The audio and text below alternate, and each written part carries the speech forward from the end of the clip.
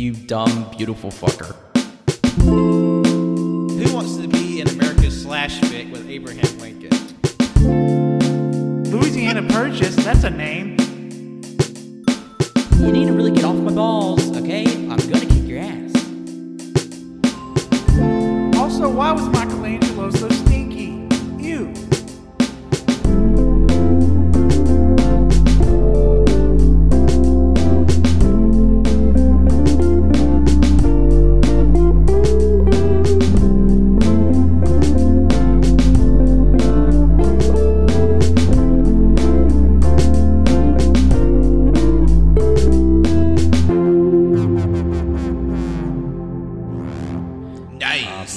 Hello, everyone, and welcome to Fast Files number 5. Thank you for joining us. And joining me, as always, is my partner riding shotgun. Is Jonathan. And today, in this installment, like we said earlier, we'll be getting a slightly different schedule just because of the way things worked out. But today, we'll be discussing the 6th and 7th installments in the Fast and Furious franchise. We got a double feature. That's right. And starting off, we hit into the 6th movie, this Fast and Furious 6, which was released on May 24th, 2013. This really kicks into like another stratosphere for the series because we're just getting right into it because it's just, from here on out, if you thought there's any sort of semblance of reality left in this series, it goes bye-bye with this one. Oh, no, it's gone. This is full anime bullshit. Granted, you could say the shit with Fast 5 really starting this, but they just don't give no fucks. The stakes are raised to a point where people are fucking superhuman. Yeah, like the mask is off. The reality is gone out the window. We left it in the dust. And I thank this series so much for it, because holy fuck. But just a little bit of information before we get into the meat and potatoes of it. I thought it was interesting that this movie, it set a new opening weekend benchmark for the series. It scored $96 million its opening weekend. And over the course of 4 days, it earned $117 million, making it one of the biggest Memorial Day weekend openings ever. Jesus Christ. What was the budget for the movie? Like, what's the, profit from that? The budget of the movie was $160 million. Wow. So, yeah, it earned $117 million within its first opening weekend. And gross total, it made $788.7 million. Fucking shit. And also, we will say this is the last movie that Justin Lin directed, because he'll be absent for the next couple of films. Mm-hmm. But he will return with Fast 9. So this makes his last directorial effort in the series for the moment. Alrighty. It opens up seemingly immediately after 5. You see Dom and Brian zipping around on the fucking breakneck corners of Spain somewhere. I legit got vertigo in some of those shots. For real. Because, granted, we were also watching these movies on our big, swanky 65-inch high-def TV, so a lot of these next two movies really popped on our new setup. Yeah, because we just recently got a new home theater setup, and holy fuck. Just imagine watching Fast 5, seeing, the fucking safe bullshit. Yeah, start it over. Let's go! We rewatch all the movies with our big-ass new TV. Hell yeah, let's do it. But I think it's just sort of a visual continuity for the film. Ended off with a race. We start off with a new one. But basically, it's Dom and Brian racing to the Spanish monastery where Mia is giving birth to Brian's child. Yeah. I'm not going to be there for the birth of my kid. I'm going to be racing. I got to go fast. I can't process my feelings unless I'm going fast. And one thing I just thought was funny is that I guess Vin Diesel will just make my boys' baby blues look good in this film because Paul Walker was just popping in this movie. For real, yeah. Although I do wonder if it's like a Elijah Wood scenario, they digitally enhanced his eyes because no human being's eyes are that blue. And it's guess what, bitch? They're real. They're real. So they get to the monastery just in time for me to have her baby, and they have a bouncy new baby boy named Jack.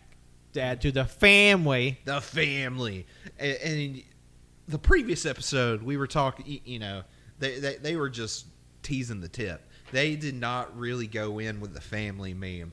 oh boy, do these next two movies alone make up for the lack of family. Yeah, I'm grateful we didn't do the family drinking game in these two because we would have been like on the floor, and that's not including any sort of extra for the hell of it shots we would have taken. No, because you wrote down how many there were, right? Yeah, I wrote down there are a total of 11 families set in Fast 6. Oh my god. And we get our first family mention 15 minutes into the film. Respectable length. All right, have a little foreplay first before we get into Because it took over an hour before we got the first family in 5? Yeah, it was, or it was like an hour 30 minutes. It was something like ridiculously long. I was like, come on now. You want to say it, goddammit. And then the new baby, and then there's like a swanky anime opening for the movie. Yeah. Where it's basically just recapping everything that's happened up to this point. In case you missed it. Which Which I don't know why you would jump on this movie in the 6th movie in the franchise. I mean, literally every movie is somebody's starting point. I mean, hell, I'm just imagining people whose first movie was Infinity War. My mom's first Marvel movie she ever watched was Infinity War. But your mom has a weird fucking relationships with watching sequels before the first movie. Yeah, she's like, I watched the sequel first, and if it's good enough, I go back to watch the first one. That's how she's been for the last several years. If that works for her, that's all that matters. Yeah, I mean, in a lot of cases, sometimes the sequel is a little so-so, and when she goes back to watch the previous one, it's better experience. Oh yeah. But then for someone her age, she asks a remarkably few amount of questions. She's just there for it. She just takes it in and just, here we go. I'm here for the ride. And speaking of ride, we have some new folks along for the ride. We have The Rock doing his thing, but we have a new lady cock friend, and that's the very recently canceled Gina Carano. Oh, woohoo! Oh yeah. Transphobia kills, kids. That's the message of this movie, so don't be a fucking twat. Yeah, transphobia, not even once. Fast 6 says trans rights. Essentially. Because we will get to how this bitch dies in this movie, and holy shit does she get got. Yeah, spoiler alert, I guess. So yeah, there's some weird bad hanky-panky going on. And they think we got the Toretto gang in our sights. But actually, it's just fake Dom that The Rock goes into the interrogation room with. And then he just straight up Superman just bashed it around, just slapping him around the fucking interrogation room, knocking holes in the walls and ceiling. It's just fuck his Miranda rights. Fuck his any sort of, it was kind of troubling. I was like, damn, The Rock doesn't give a fuck. I think even, Vic Mackey would be like, damn, bro, you need to calm the fuck down. Because he straight up, pulls, Incredible Hulk shit. Yeah, because, he just literally just picks the dude up by the scruff of his neck and just, Hulk and Avenger just slapping that dude on the ground back and forth. And I mean, and like we said earlier, this is when it gets into bullshit anime territory. But this isn't the point where the characters have superpowers just yet. But we're getting the first tease. At least they're setting the stage a little bit. Yeah.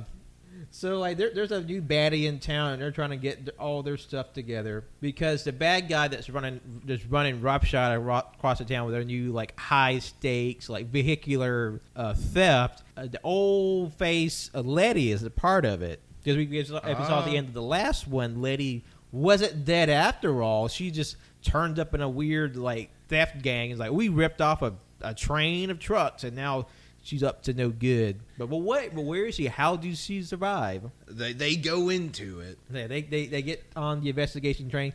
Also, I just love how the first clue that something's up is they The Rock and bitch, they go to the scene of the crime, and you just see a fucking car sticking out of the side of a building. Yeah, and it's just, I think Ludacris at one point calls it vehicular warfare, which I remember the trailers for when this movie came out, and that line was in the trailer, and I was like, oh man, this is fucking stupid. I'm never going to watch this bullshit. Here we are in 2021. Life comes at you fast.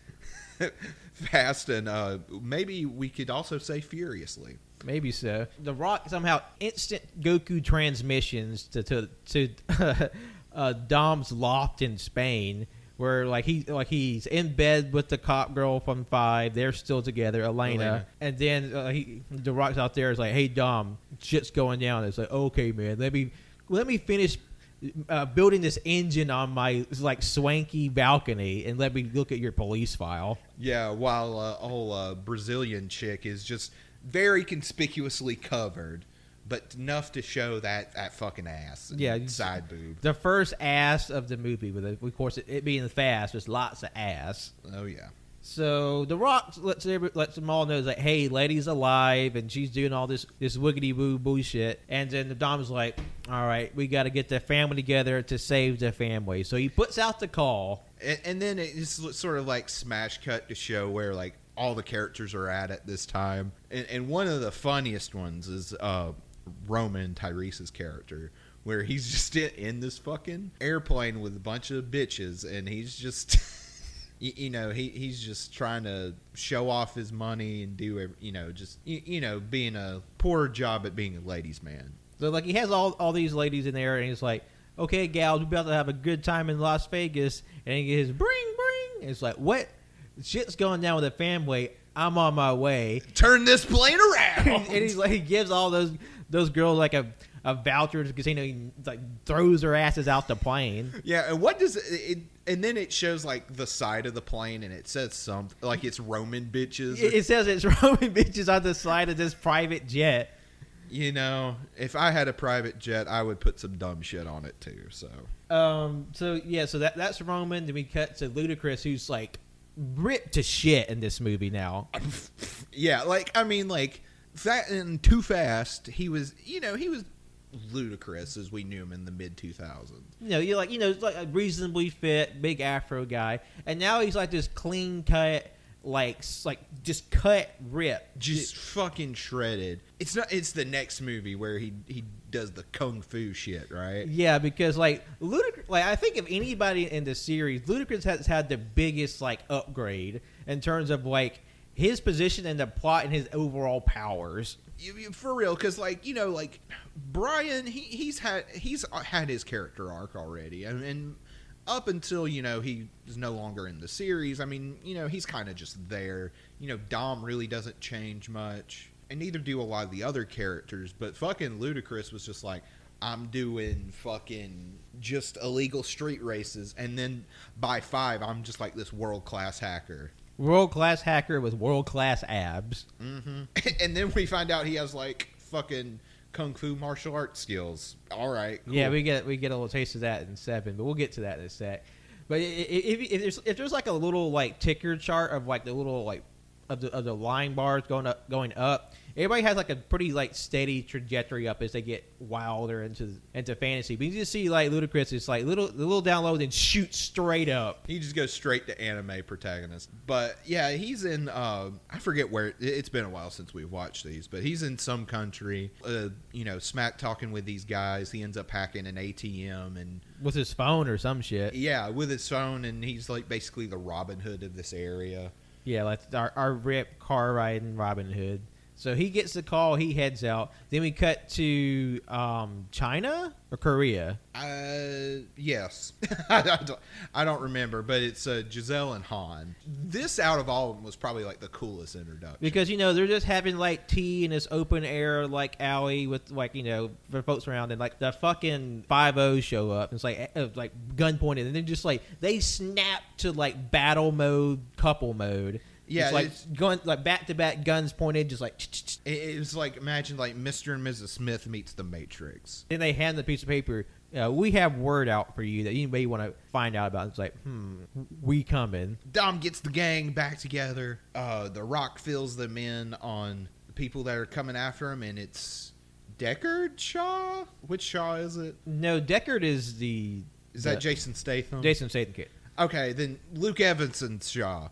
And basically the anti-gang where everyone is a Owen Shaw is Luke Evans. Owen Shaw. Okay, I don't know. Anywho, I mean technically he is the most compelling, or at the very least threatening villain they've had this entire series. Yeah, because all the rest of them come in just like, oh, they're just like a stuffy dude in the suit who like has like a drug ring and they fuck shit up, and they have like other bad folks that do shit for him. Owen Shaw has like, he himself is like, I'm a capable badass on my own. I also have my whole badass crew who's equally badass and parallelly badass to all the people on the Fast team. Yeah, because they got a big guy. They got these vague defining traits of these characters. And I love how like Tyrese, after he has like his hungry moment, because of course, and he literally breaks it down for you how each member of the bad guy team lines up with each member of the Fast team. In case you didn't get it, which I will say, like, probably one of my biggest criticisms of this movie is that is such a cool concept, and they don't really execute it really well. It's sort of an idea they introduce that they don't really develop on. Because, like, I could see, like, these guys being the sort of the villains for, like, like a 2 or 3 movie arc. Yeah, because I feel like I love the idea of them having their evil duplicates. I think this is technically the longest one up to this point, so we didn't really get much time to see their individual abilities or like individual like traits until like really towards like the very end, and then sort of like or outside of a few members.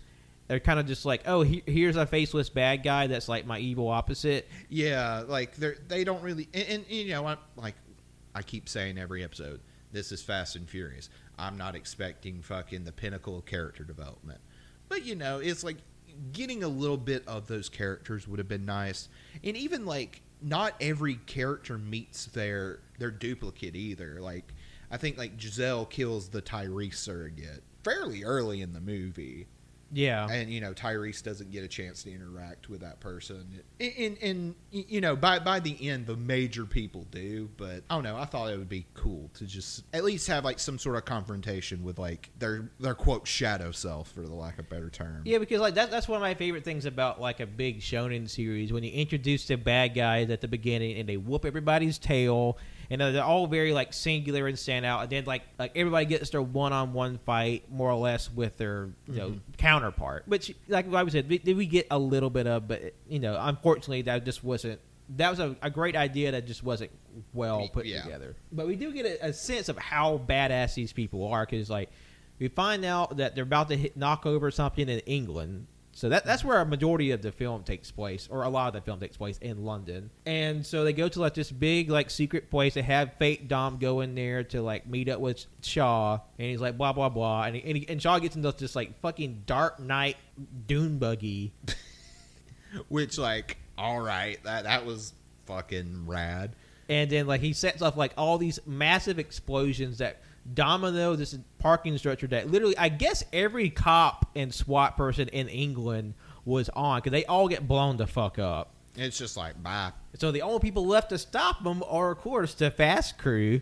Yeah, and they get their ass handed to them, which I will say, I was, earlier criticizing, how there were some missed opportunities with Gang, but I do like how this really establishes the stakes of everything, because up until this point, at least for the past few movies, the gang have sort of been on top of everything. They've had obstacles and stuff like that, but like, in Fast 5, they were able to handle everything for the most part. This is the first time they've just got fucking their ass handed to them. It's like, you really see the stakes and really say that, oh, these guys are capable.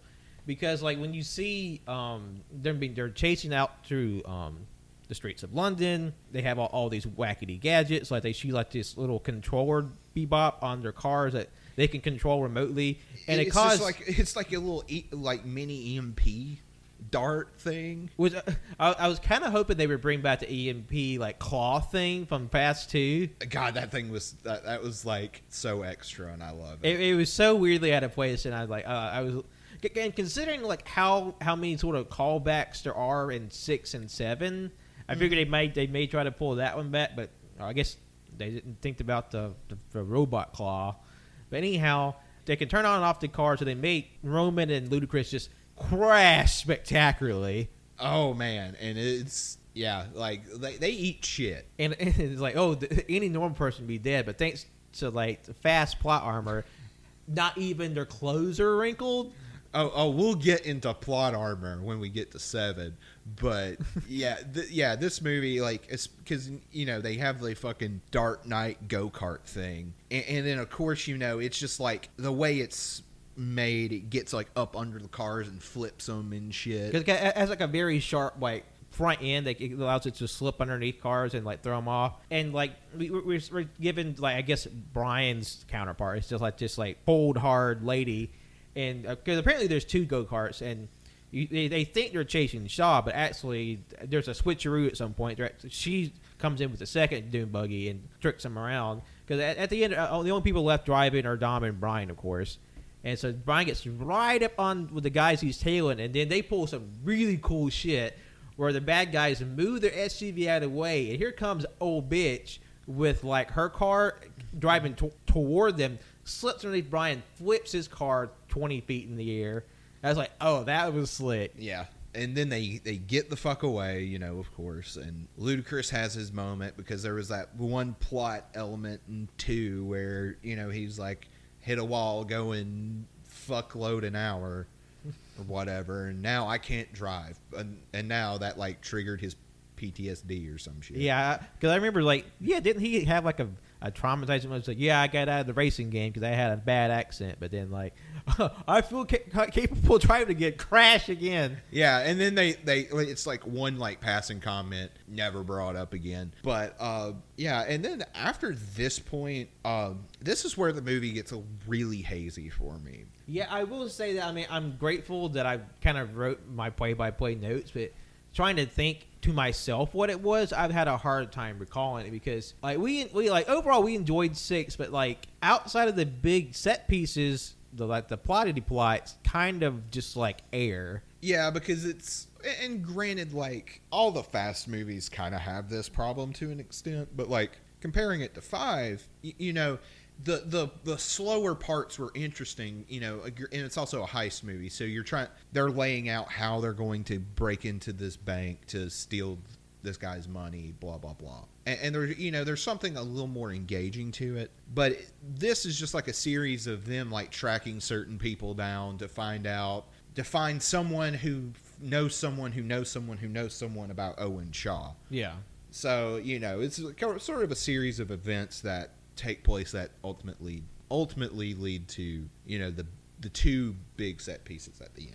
Yeah, and because there's a whole bit like the girls on the team, Giselle and Bitch, Gina Carino, they try to like, oh, we know someone that gets parts for shops. We're gonna go talk to him, which leads to Owen's team finding out about them and sort of like roughing them up, which leads to one of Owen's team members, I guess the Tyrese analog, he being killed by Giselle, which sort of like starts to break up the bond, or not bond, but like starts to break up the feelings Letty has about the whole situation. Just like, obviously she's, she remembers all her fighting and driving skill, but like she has like this weird like feeling like, why do I know you, Dom?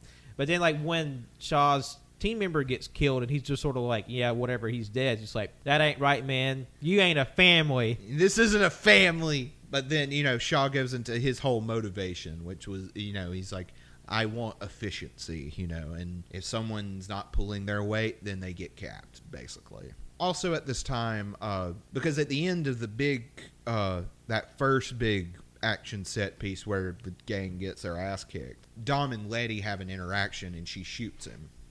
And of course, Vin Diesel, unfazed. The next scene, he's just pulling a bullet out. I mean, it's like what happened in 4. He tanked a bullet shot to his shoulder. He just kept walking. Just didn't give a fuck. So, he pulls the bullet out, and, of course, it's this one particular bullet that only goes to one particular gun. So they have to go to this, like, dumpy-ass pawn shop where they beat up on some old dudes in a pawn shop who are illegally selling guns, because guns are illegal in the UK, and yeah. As in, like we said, there's a lot of like just like circuitous breadcrumb trail to get to find the next little clue to get to where Shaw is. To like them, okay, we got all our cars trashed. We got to get new cars. So Tej and The Rock go buy new cars from this stuffy British dude, and there's this really long, protracted bit of them embarrassing him after he was snooty to them earlier. Well, not only was he being snooty, he was being low-key racist too. So, you know, like the Rock and Ludacris like basically embarrass this guy and make him strip because he was being a fucking rich racist asshole. You people of your kind cannot buy cars here. And then it's like, bitch, I buy all the cars. I buy all the cars. Watch me, bitch. And then, of course, you know, they're doing this so they can build, like, a supercar. Yeah, because, like, they'll buy all these, like, very specific richy cars to, like, trick them out in just the right way so each person can get their own kind of car and drive it their own kind of way and take lead back from the baddies, which leads to another bit. I forget exactly how we get here, but, you know, we're here anyway. Yeah. Where the gang that was spying on the car parts guy, Gina Carano, Giselle, Han, and Tyrese. I love how we can't keep straight who we call by their character names and who we call by their real name. Anyhow, they run into a gaggle of the baddies, and this leads to like some smaller but still really tight action scenes. You have Gina Carano versus Letty, Which is, as far as like one-on-one fights goes, probably the best in the series. It's like I love Michelle Rodriguez. She's a great action hero. Like one of the few like straight action stars for women. And you know, Gina Carano is a piece of shit, but they have a really cool fight. Yeah, I mean she was originally a UFC star, so you know she knows how to make this shit look cool. And then the second fight is Joe Taslim from the Raid and soon to be the new Sub-Zero in the Mortal Kombat reboot. His quote fight is just him beating the shit out of Han and Tyrese. Which I think I read or saw somewhere where Justin Lin, you know, wanted to make a point of showing, you know, Han didn't automatically know Kung Fu, you know, sort of break the stereotype that, you know, all Asians know some form of martial arts. To their credit, like neither of them are like martial artists, but they're like capable fighters in their own way. But Yeah. of course, you have Joe Taslim, who's literally one of the best movie martial artists around. He just slaps the fuck out of him. Yeah, like I mean, like you said, he was in The Raid, which is like people say are some of the best action movies in the past like 20 years. He was in They Come For Us at Night, which is a fucking brutal ass but great action movie. Mm-hmm. But holy shit, he's good in that too. Isn't he in one of the John Wick movies too? I don't know off the top of my head. I wouldn't put it past him. I know some of the Raid guys are in that movie. Yeah. I don't know if it was him particularly. So he pulls out all these crazy moves. I love how he at the end of the fight he just sort of does this combo move and knocks them both out because he does this like drop kick on Roman, kicks him through a plain glass, and then as he's falling he elbow drops on top of Han and kicks his ass. Then he just scampers off, and then they're both like, yeah, let's not tell Dom about this. It's like, yeah, no one needs to know about this. It's like, because they got fucking clowned on. In front of God and everybody. And then, because eventually Letty gets away from Gina Carano, so they have just another, like, substantial loss. So, like, you really can see, like, how dangerous they are. But we will say Owen Shaw realizes how dangerous they are, too. So, like, there's this, like, rising sort of, like, not respect, but, like, just like awareness of like, okay, we can't fuck around with these people. Yeah, it's like because each encounter they incrementally get is more successful than the last, even if by the end it becomes like a Pyrrhic victory. But then we need some more info. So The Rock and Gina Carano, they go to his like CCTV warehouse where The Rock handshakes a man into submission. They hand over evidence of of all of Shaw's crime. He's literally just grabs his hand and fucking breaks it, essentially. Because The Rock, what sort of rights do you have as an individual? Because fuck you. And there's also this side beat where Brian, as a way to like find out what happened to Letty, but also sort of overcome his own guilt for setting up the plot that would get Letty like damaged or killed, he goes to he sneaks into jail with the shithead FBI agent from 4. Yeah, because they're like, yeah, because how is he doing this? Oh, he's in bed with Braga. And me and Pat were like, who? Oh, the villain from 4. That one guy that no one fucking remembers. But yeah, because of course, because it's about Letty, and Letty was sort of the plot coupon for 4. There's callbacks to 4. But then I remember, like, why did they have to go to jail? Like, reasons. that are not logical because fuck logic when you've got cars. Yeah, because like Brian's in jail for all of 10 minutes, and Braga comes in like literally 5 seconds after they close the door, and he gives his whole spiel like how Owen propped him up to be like this, gave him the money and the resources to help sort of like get his sort of empire started in Mexico or wherever they were, and then sort of like they're working together, and even though he's in jail, like he's still got some strings, or like because he's gone, Owen has to work harder and make him more dangerous. And then Brian is just like tearfully like, no, fuck you, man. You fucked up Letty. And so Braga and his goons, they break in the door. And apparently we learned that Brian's signature move is just to fucking headbutt people. Because him and Dom both in these next two movies just like headbutt the fuck out of people. And then just like bashing folks in their heads with their own head. Yeah, and you know, they try to fight Brian. Brian just brutalizes them. And then he gets some more info out of Braga, but I don't remember what it was. It's not important. We got to get to the tank. We got, because like, but then we cut back to the gang doing shit. Tez invents a NOS-powered grappling gun. Because, you know, it's been a while since we've seen the NOS. This is how they bring it back with this NOS power gun. I'm like, yes, I do appreciate them making like nods to the older, more sane parts of their franchise. But it just adds to the insanity, and which I love. Dom is like, I know Letty, she can't keep her racing deans down. So he just wanders out in the street, happens to find a street race where Letty also is like, I got to race to my feelings away because I don't think I feel comfortable with these baddies, and he's there too. So they have a race in the streets. I can't deal with my feelings like an adult. I gotta race them away. So the Dom's like, I'm gonna challenge Letty to race because this will jog her memories. And so they race around. They both hit the NOS. And I love how they did this shit where like it wasn't the CG like light speed, but they did have a little bit of nod, which is like Letty gets thrown back in her seat when she hits the nod. But she hits it too early, so she loses. So they have like this sort of emotionally complicated talk, essentially. It's like, who are you? It's just the who are you? Who? And Dom takes off his sunglasses. Yeah, and then just doesn't he give her the necklace or something? Yeah, he gives her the necklace back. Yeah, the cross. And so she's just like, okay, there's something going on with you. There's something going on with him. I got to figure this out. So she drives away. And the second she drives away, old Shaw, he drives up. It's like, hey, man, I know that was your side chick, or that was your chick back in the day, but she works for me now, and she's a badass bitch, and she don't need no man, except for me. And then Dom has a fucking green dot pop up on him because he has a sniper. But then Owen gets a green dot put on him because The Rock is in the corner just like, do it, bitch. I did think it was funny that apparently the sniper guy was Han's analog in the movie. Was that what the setup there?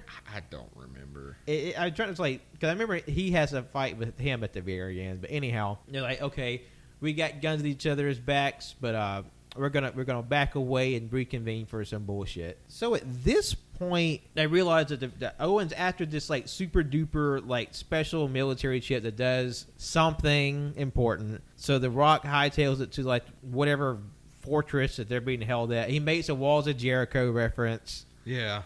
Good bit because wrestling. And then the bad guys, they do some boogity boo. They steal some shit. So they steal a big truck, but inside the truck is a tank. And they just sort of drive this tank out of the fucking like truck and start just mashing shit up, like on the sidewalk. Like people die. Like people are straight up turning to hamburger because they're just driving this tank 100 miles per hour, just like barreling on top of people in their car, just like killing the fuck out of some people. Yeah, it's fucking intense, and it's just, and honestly, it felt like the climax of the movie. And I remember when this checking the runtime when this scene was over, and we still had 30 minutes left. I'm like, oh my god, what? Because like this felt like the big climactic scene. You see all the gang, they're in their car, their new super special individual cars, and they're zip zopping around chasing after the tanks.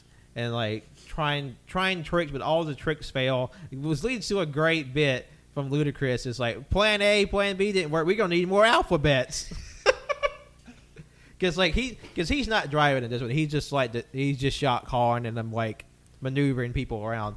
So they're like driving around. Roman gets trapped in front of the tank. But he's like using his car to slow it down so they don't just mash more people on this. Apparently, this highway that's like 150 feet in the air or something. Because like a bit's got vertigo again during this sequence. Oh, for real. Especially when they attach the tank to something and then they knock it off. And then it's used as like, or was it the car that's used? As Because like Tyrese, he uses the grappling thingy to hook the wreckage of his car to the tanks. That's right. So, but he hops in the car with Brian as they drive off, and then they're able to maneuver. Once the tank drives over Tyrese's old car, they knock that car off the bridge, so it's just dangling. But the tanks, of course, it's too heavy to be pulled off with it, but it is slowing it down. Yeah, and this all the tank's blowing shit up, it's crushing shit. They're trying to do everything they can. It all culminates to this point where Dom ends up saving Letty by jumping across this 20-foot median that falls to nothing at the bottom. It's basically two highways kind of course, right next to each other. But at this point, Letty, she realizes that for real, Owens is baddie bad. Yeah. After seeing them mash 150 people on the fucking freeway, and so they pull this trick where I think she's getting her car is being squished too. Mm-hmm. So what happens is that Dom's jump. So she's everybody's going 150 miles per hour. She jumps out of her car. He jumps out of his car. But then when they collide midair, the force of, I guess, Letty, falling into him, they both collide and crash into a car, happens to be there on the side of it and soft enough just to take both of them out. Yeah, and then, she's like, how did you know that car was going to be there? I didn't. So they literally say, oh, it was just blind luck that we survived it all. I forget, how did they stop Shaw? Did they? Well, because the Roman's car, or what used to be Roman's car, is hanging off the bridge, but it gets caught on something and ends up, stopping the tank. Because I remember, I think, okay, this is the movie, and then it ends kind of quietly, so I feel like this is a little anticlimactic. So they got Shaw all locked up with the baddies. Then you start thinking, hold on, weren't there more of these people? Weren't there a few more of these? When they go back to the fortress and they realize, oh, they sold this tank because there's a super chip in it. And Shaw's like, ha, I got you where I want you. It was all part of my plans. You realize the other people, they were wherever else. So they snuck up on Mia and Elena and the baby. And so, Mia sacrifices herself. She gets caught, and Elena gets away with the baby. And so we're like, hey, we'll let Mia go, or we'll keep Mia safe if you give us this super mega chip. And they're like, fine. And he gives him the chip. Well, first, one of the army guys is like, fuck off, no. And then Rock pulls out his hand cannon, and he's like, you going to let him go. and me, I'm just like, don't let the dude get the thing. Because it is funny, the guy was like, oh, we can't get the chip to Shaw because, this will put millions of people in danger. And then the second he has a gun pointed, he's like, give him the chip. Yeah, so priority they end up giving him the chip. They walk out. They walk away, and then they form the final plan to stop Shaw. Well, there is one other thing. As they're leaving, Shaw's like, yeah. Are you coming, babe? And the camera cuts to Letty, you think, oh, she's about to turn. But then it cuts to Gina Carano. She's like, coming, babe. So Gina Carano was not only is she a transphobe, she was working with the baddies the whole time. She was a fucking plant. This is what Holocaust denial does to you, kids. It turns you into a bitch. So they're going to take the mega chip and fly away in their big-ass plane. This big-ass cargo plane that apparently that is on this 30-mile runway. Because, the final sequence is them chasing after this cargo plane as it's going to take off.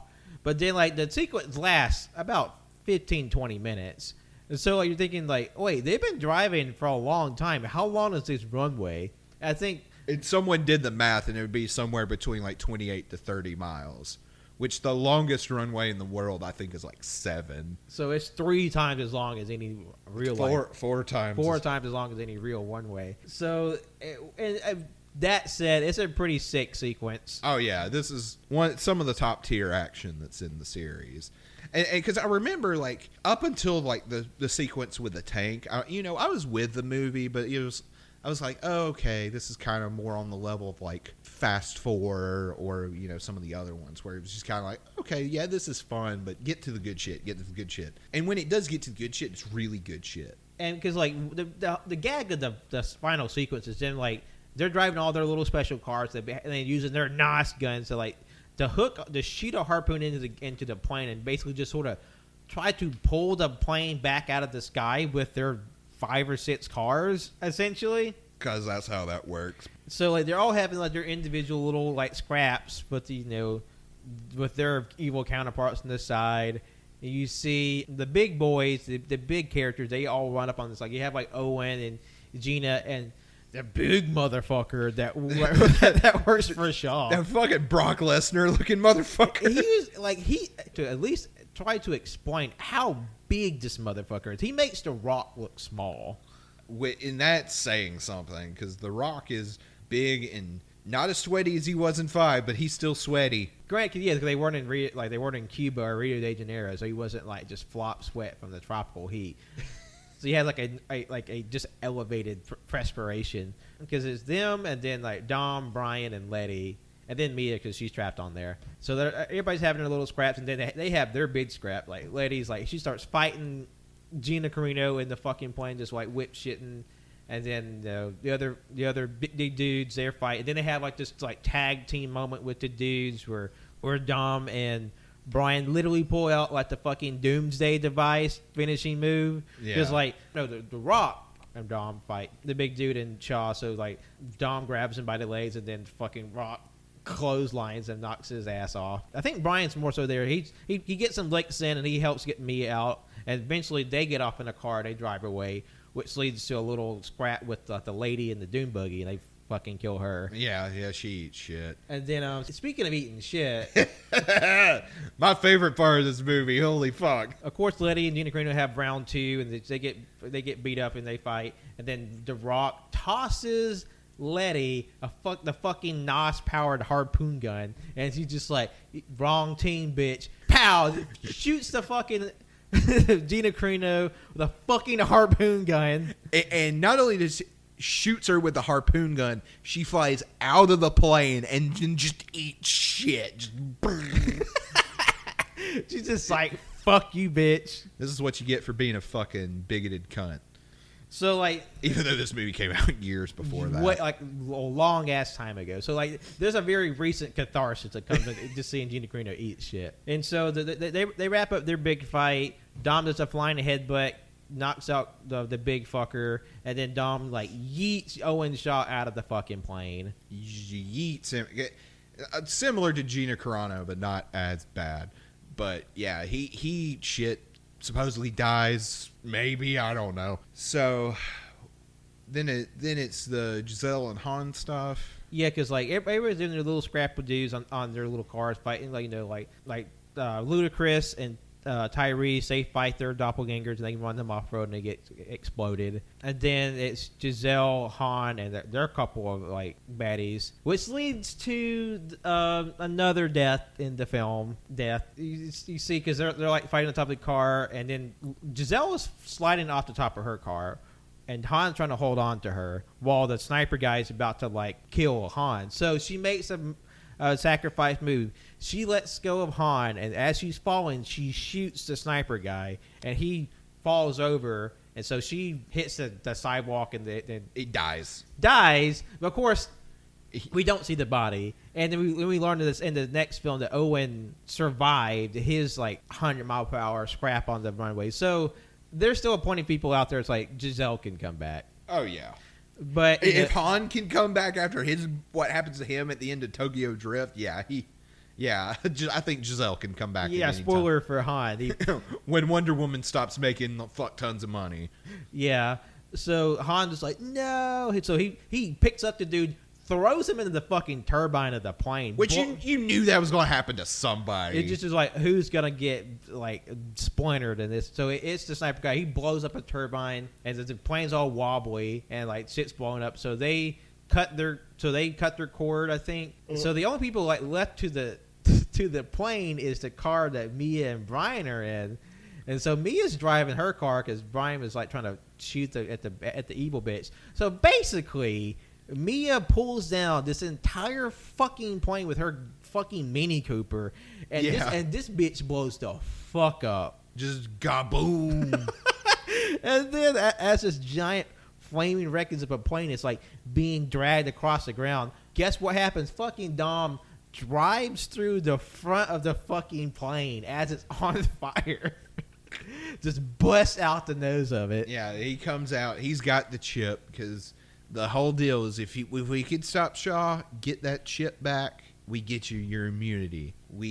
So all your past crimes are forgiven. Yeah, so everyone's like, "Woo, we took it down," and then Mia's like, "Oh, where's Giselle?" And then fucking Han's got the 1,000-yard stare. He's still processing everything, and he breaks down. And not gonna lie, I got a little emotional. It was definitely sad. But then The Rock, he gets Vin Diesel gives him the chip. And he's like, "All right, what do y'all want?" And then what is it that Dom says? "I want 1347." And everyone, including audience, is like, "What the fuck is that?" And then smash cut to the house from Fast and Furious, the Fast and the Furious. Because 1347 was their like zip code or street address. Yeah. And so they have this nice big little like barbecue at the back of the house, and everybody comes by, even Hobbs and Elena. There's a really good bit in there where call back to early bit in the film where like, oh, Tyrese is making fun of The Rock, like, oh, I bet he just lathers up in baby oil. When The Rock shows up at the cookout, Tyrese is like, oh, hide the baby oil, and then like The Rock's like, oh, can you hide your big ass forehead? The thing is, that was an unscripted retort. So, like, The Rock was supposed to say something else, but he ad-libbed that line. So, the shot of Ludacris spitting out his drink and Tyrese just being stunned silent, that's a legitimate reaction. That's good shit. And so, like, The Rock turns over their immunity. They have, like, their big, thanks for everything, you're a pal. And then Elena has like her little moment with Dom is like, I know Letty's back, so we can't be together, but I still love you, so you take care of yourself, kind of thing. Yeah, which, man, she was a fucking sport. She was a fucking champ. I mean, yeah, she took that pretty well. I was like, oh, I got my old girlfriend back, so we kind of got to break this shit up. And she took it gracefully. Which, I mean, granted, that she says something early in the movie is like, if my husband was alive, I'd do the same thing, so. They ended amicably. They're still friends, which is good. So Letty's back with the family. It still doesn't have her memories yet. Which I thought that was remarkably restrained for them to be like, oh, she's back on the side of good, but like she doesn't like magically get all of her shit back. Exactly. And then they ask Han, what you going to do? Guess I'm going to Tokyo.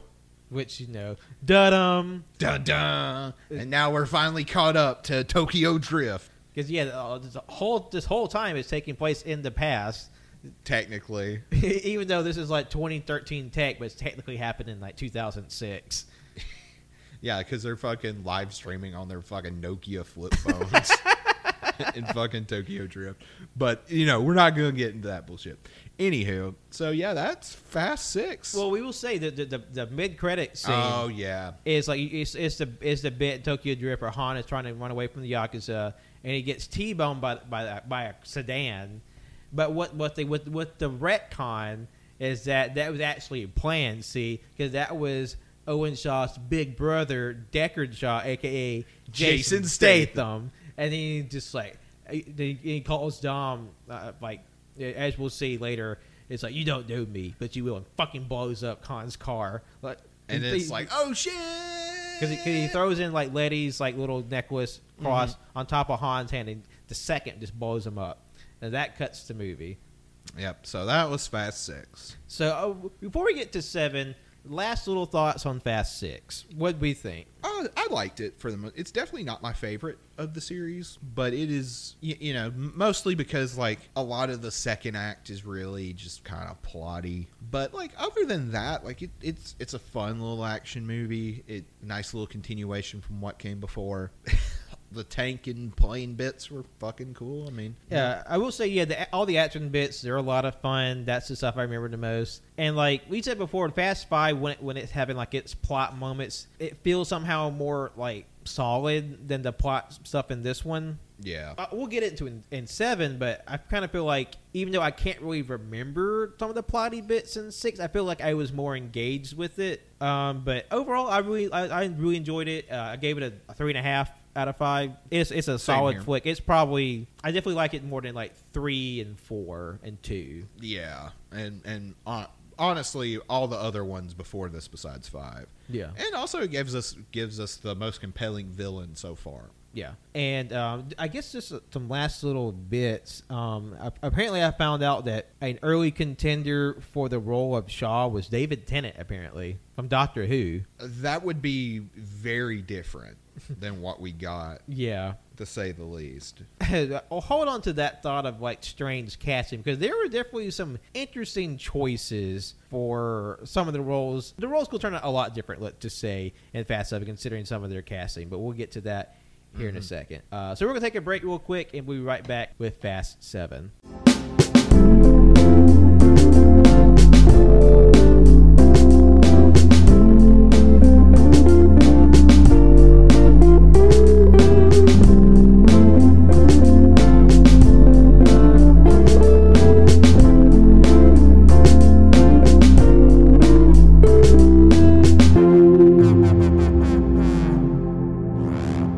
Hello everyone, welcome to the second half of our double-deckered episode for you. So we're talking about Furious 7 now, which is, of course, the 7th installment. Picks up right after 6 with the introduction of the new bad guy in town, Deckard Shaw, which is Owen Shaw's big brother, played by Jason Statham, who's just this implacable, like, natural disaster of a man. I mean, he's basically every Jason Statham character. So you know what you're getting. But, like, I will say the opening scene to this movie is probably the best in the series. And it was really fucking cool. Because we just see Jason Statham talking to Luke Evans, who's apparently in a coma in the hospital. Somehow survived being thrown from a fucking plane and tumbling on a tarmac. And he's like, "Don't worry, little brother. I'm going to get him." And then pulls out a fucking just like submachine gun, puts it on his chest. And then he turns to walk out, and you see the doctor and nurse cowering in the corner. And then it's just a single take through the hospital, and you just see the wreckage he left behind. And I'm like, this is cool, but also, is this 100% necessary? Because, like, it's obviously meant to show how deadly and dangerous it is. But, like, in true Fast fashion, it's so over the top. Because, literally, this one man has demolished an entire hospital and probably, like, an entire platoon of police SWAT soldiers. Yeah, like, there's just, like, dead bodies, lights shot out, doors broken open. Just like utter carnage. Like he walks out of the building and he gets on the phone, and then like part of the infrastructure just starts crashing down as he gets in a car to drive away. It's like, what the fuck? Because he's the baddest dude up to this point. And yeah. I think it would be a good time to mention some numbers up to this point. Quickly, it was released April 3rd, 2015. New director is in the shot seat, and that's James Wan, who you might know from the original Saw, The Conjuring, and Insidious. Yeah, and some other shitty horror movies. But you can definitely tell this is in different hands, because the directing is more, or the cinematography is definitely more flashy and stylish than. I will say, for someone that I think this might be his first like real action movie, at least of this scope, I think he did really well. Mm-hmm. Like, you know, when he's done making, you know, these dime-a-dollar horror movies, he can try his hand at action again, because like he goes to some. I'll just say James Wan was wild for this one.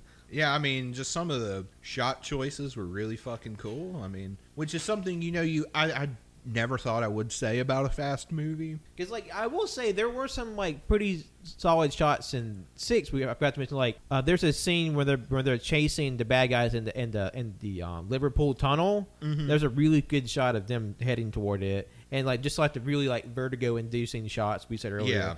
Very, very strong. But there's like some really interesting cinematography in this one.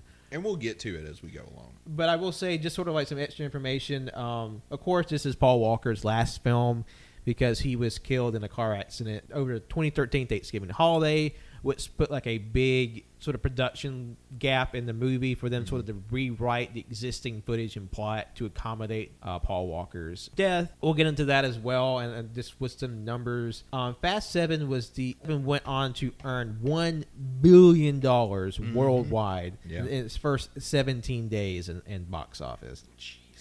In 2015, Furious 7 was the 4th highest grossing movie of all time. Then the ranking was 4, Furious 7, 3, The Avengers, 2, Titanic, and number 1, Avatar. And even today, Furious 7 is still the 9th highest grossing movie of all time. And the setup is 9, Furious 7, 8, The Avengers, 7, The Lion King remake, 6, Jurassic World, 5, Infinity War, 4, The Force Awakens, 3, Titanic, 2, Avatar, and 1, Avengers Endgame. Okay, yeah. So, like, that's the current scene. But still, for a franchise that's not owned by Disney, to make that list, that's kind of crazy big. Yeah, because how many of those off the list you just named those studios are owned by Disney?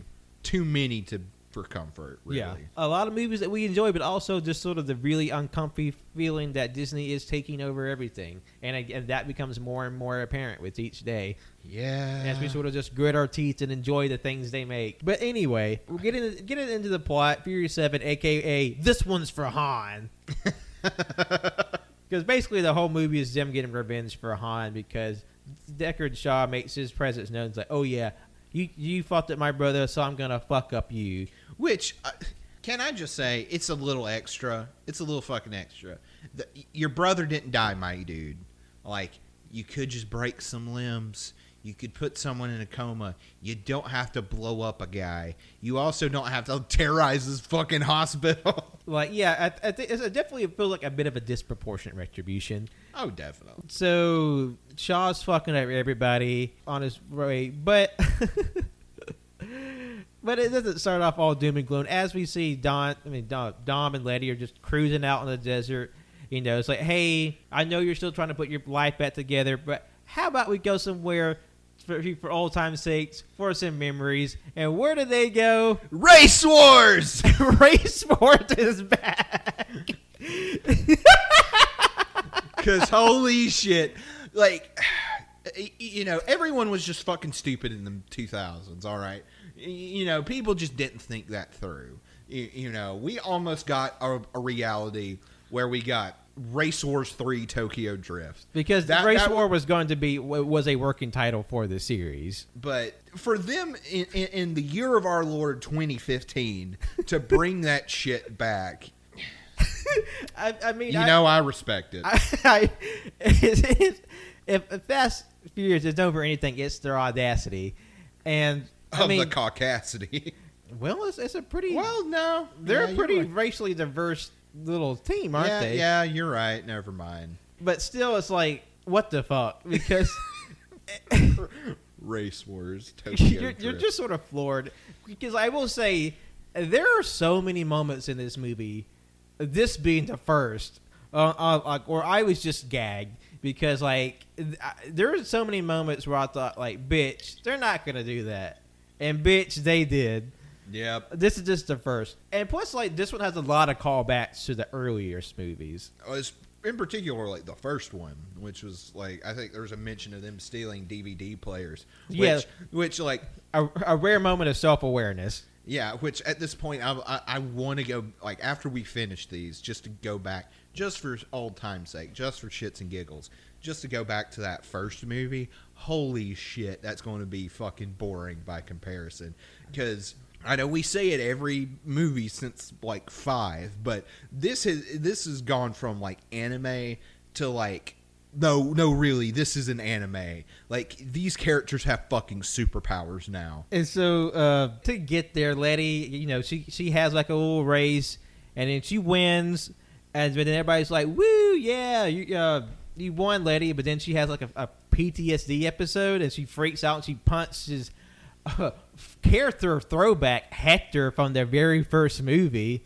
Like this, like bit character comes back, and he gets socked in the nose, and she runs off. Which he's surprisingly chill with it, you know, He's comparatively. Like, forgetting his nose buddy. And also, we'll say the Fast and Furious movies are known for being horny, but James Wan, he cranked up the horny dial. Holy shit, that the amount of just fucking ass shots. Like, I mean, there was no, like, he just got into it. He went raw. Just started fucking just, we get to race wars, just ass. It's like he really cranked up the horny dial, because there's just a lot of titties and asses right away. So Dom was like, "Oh shit, Letty's having a moment. Let me go talk to her." And then so they drive off. Also, another thing, this movie has to be like what, the first one filmed in 4K, because it's like super like high fidelity, like with sort of like its fluidity of like the frame rate and like the clarity. It's almost like when you watch a movie or TV show that's in like the ultra 4K, ultra HD, it feels weird. Yeah, if you're definitely not used to it, it feels like this feels too real. Yeah, it's a little uncanny in certain ways. And also, I will say, we talked about earlier, just like the different, like the right away noticing the difference in how the movie's shot and how it's put together. Like, to me, like the camera speed feel like it's much quicker. Like when it's like doing a tracking shot, it feels like it's moving in a noticeably higher speed. Yeah, because a lot of the older movies, particularly the Justin Lin movies, the camera is very steady and sort of locked in. This is definitely more frenetic in the cinematography. And it's not necessarily like they're just like zipping around. It's just like, and it's not even like shaky cam. I think some of the action sequences did get a little shaky. But like it's just, I don't know. It just feels like the movie's almost in a way shot at like 0.5 speed. Yeah. It just feels to be moving a little quicker than normal. We have, like, you know, Brian dropping his kid off at daycare. He's like, I'm this big action hero guy, but I'm like, also, I got a family now. Family. So, so that he's sort of like learning how to be, like, you know, I'm a dad, but still like all this fucking, like, I'm having to learn how to drive a minivan. Just know this, like, just the juxtaposition of this world-class action hero to, like, oh, I have a 5-year-old son now. And then The Rock is still the sweatiest motherfucker in the FBI, so he's like click-clacking away on his keyboard. Which, granted, this time there's an excuse. He did just get done working out, so there's that. There's that. Elena's back with a pixie cut. Yeah, and I'm like, damn, girl, you get it. You looking good. Elena looking good. And then Shaw shows up at the FBI headquarters and just starts wrecking shit. Yeah, like fucking, and notable moment of cinematography when fucking The Rock does, what was it, the rock bottom on his ass, and the camera does like a 360 turn. I think that happens when he throws Shaw, he hits a chair or like a couch, and as he's falling and turning, the camera turns with him. Yeah. Which is a trick that happens like 3 or 4 times else in the movie. Yeah, it was like, oh, that's cool. And so, yeah, the Rock does the rock bottom on Shaw through a table, and then Elena shows back up for like backup. And I thought when Elena got in her car, she was going to get blown up with a car bomb by Shaw. No, she just came in, pop, with her little gun. However, fucking Shaw's like, you can't stop me, I'm Jason Statham, and then throws a fucking bomb, which just blows the fucking shit up. Blows up like the top half of the building. It blows them out the window. And you know, The Rock grabs Elena, and they fall, I shit you not, at least 10 stories, if not further. Like, they would have, I don't care how big the fucking Rock is, that motherfucker would have been hamburger meat. He would have been dead. But they fall into a car. And you know, and he does get hurt. He gets hospitalized, but you know, they just show him he's just like in a cast. Like he's got like a cast on like his leg and his arm, and he's just like, "Here you go, Dom." Here's the file on this Shaw, and also here's my daughter. Hobbs the dad. Yeah, and then it leads to a very funny moment where the little girl's like, "Yeah, I heard my dad could kick your ass." And he's like, "Your dad's on too many painkillers. Dad's on too many painkillers." And I swear to God, I feel like every movie, Vin Diesel's voice gets more and more gravelly to the point where we're going to get to Fast 10 Part 2 and he's just going to be a cement mixer. Just Like it's just like rocks being his voice is like a rock tumbler, like you need fucking subtitles, like he's like Bane in The Dark Knight Rises. or like F is for family. He just starts fucking death metal ground. yeah, they're dealing with that. Hobbs is in the hospital. There's this bad guy going around doing shit. Mia also realizes she's pregnant again, and also can never find an appropriate time to tell anybody that she's pregnant. Yeah, except Dom. Brian needs to know. And she's just like, I don't know how to tell him. He tells me he misses the bullets. I do think it's kind of funny how they're just like treating. I know part of it's kind of like they're trying to talk around Brian because he's in part of the movie he's not there because Paul Walker's dead, but also kind of like the way they talk about him, like he's just like a child. Like, yeah, we need to get Brian out of here. He's too like the life is too rough for him. Like they're playing with kids' glove with Brian a little bit, which I thought was kind of odd. Yeah, which I mean, unfortunate circumstances with what happened with Paul Walker. I mean, he ever since 5, he's been more and more in the back seat, and you can definitely tell because of what happened with this one, and definitely like Brian's character getting minimalized a little bit to make room for like the expanding cast to give them some more time. Because before it was just Brian and Dom doing all the daring do, but now you have a team, you have a family that needs their time in the spotlight. This is a family picture. It's a family picture. Dom gets a phone call. It's Shaw. He just blew up Han. He's about to blow them up too. So he has a package from Tokyo. Blows the fuck up out of the house. Doesn't even give them a movie to let them enjoy it. No, that bitch gone. Just boom. Like, I feel like some urban developer was just going to bulldoze it down anyway. So they're like, fuck it, let's just beat him to it and blow it up. It's like, well, we were going to gentrify the fuck out of the neighborhood, but this crazy Australian just blew it the fuck up anyway. Is Jason Statham Australian or is he British?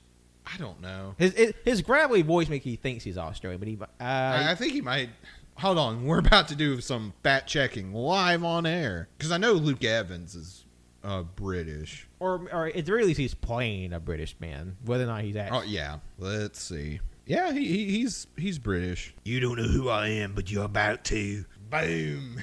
So yeah, they realize that Han's gone. So they rally the crew, that what's left of them, in like their secret hidey hole somewhere. It's like I'm leaving. It's like, where you go? I'm bringing Han home. So it cuts to Tokyo with like the archival footage from Tokyo Drift. Yeah, because we got Lucas. What's his name? Lucas Black. Yeah, Lucas Black, and this is footage from Tokyo Drift and Lil Bow Wow, like circa 2005, 2006. Smash cut, there's a scene with Lucas Black talking with Vin Diesel and significantly older. Because like they have this scene at the end of Tokyo Drift where like, Shane is like, he's a cool guy in town. He's 80 days. So like, hey, Dom wants to race you. That scene. So It cuts to Lucas Black in 2015 year, so it's a hard cut.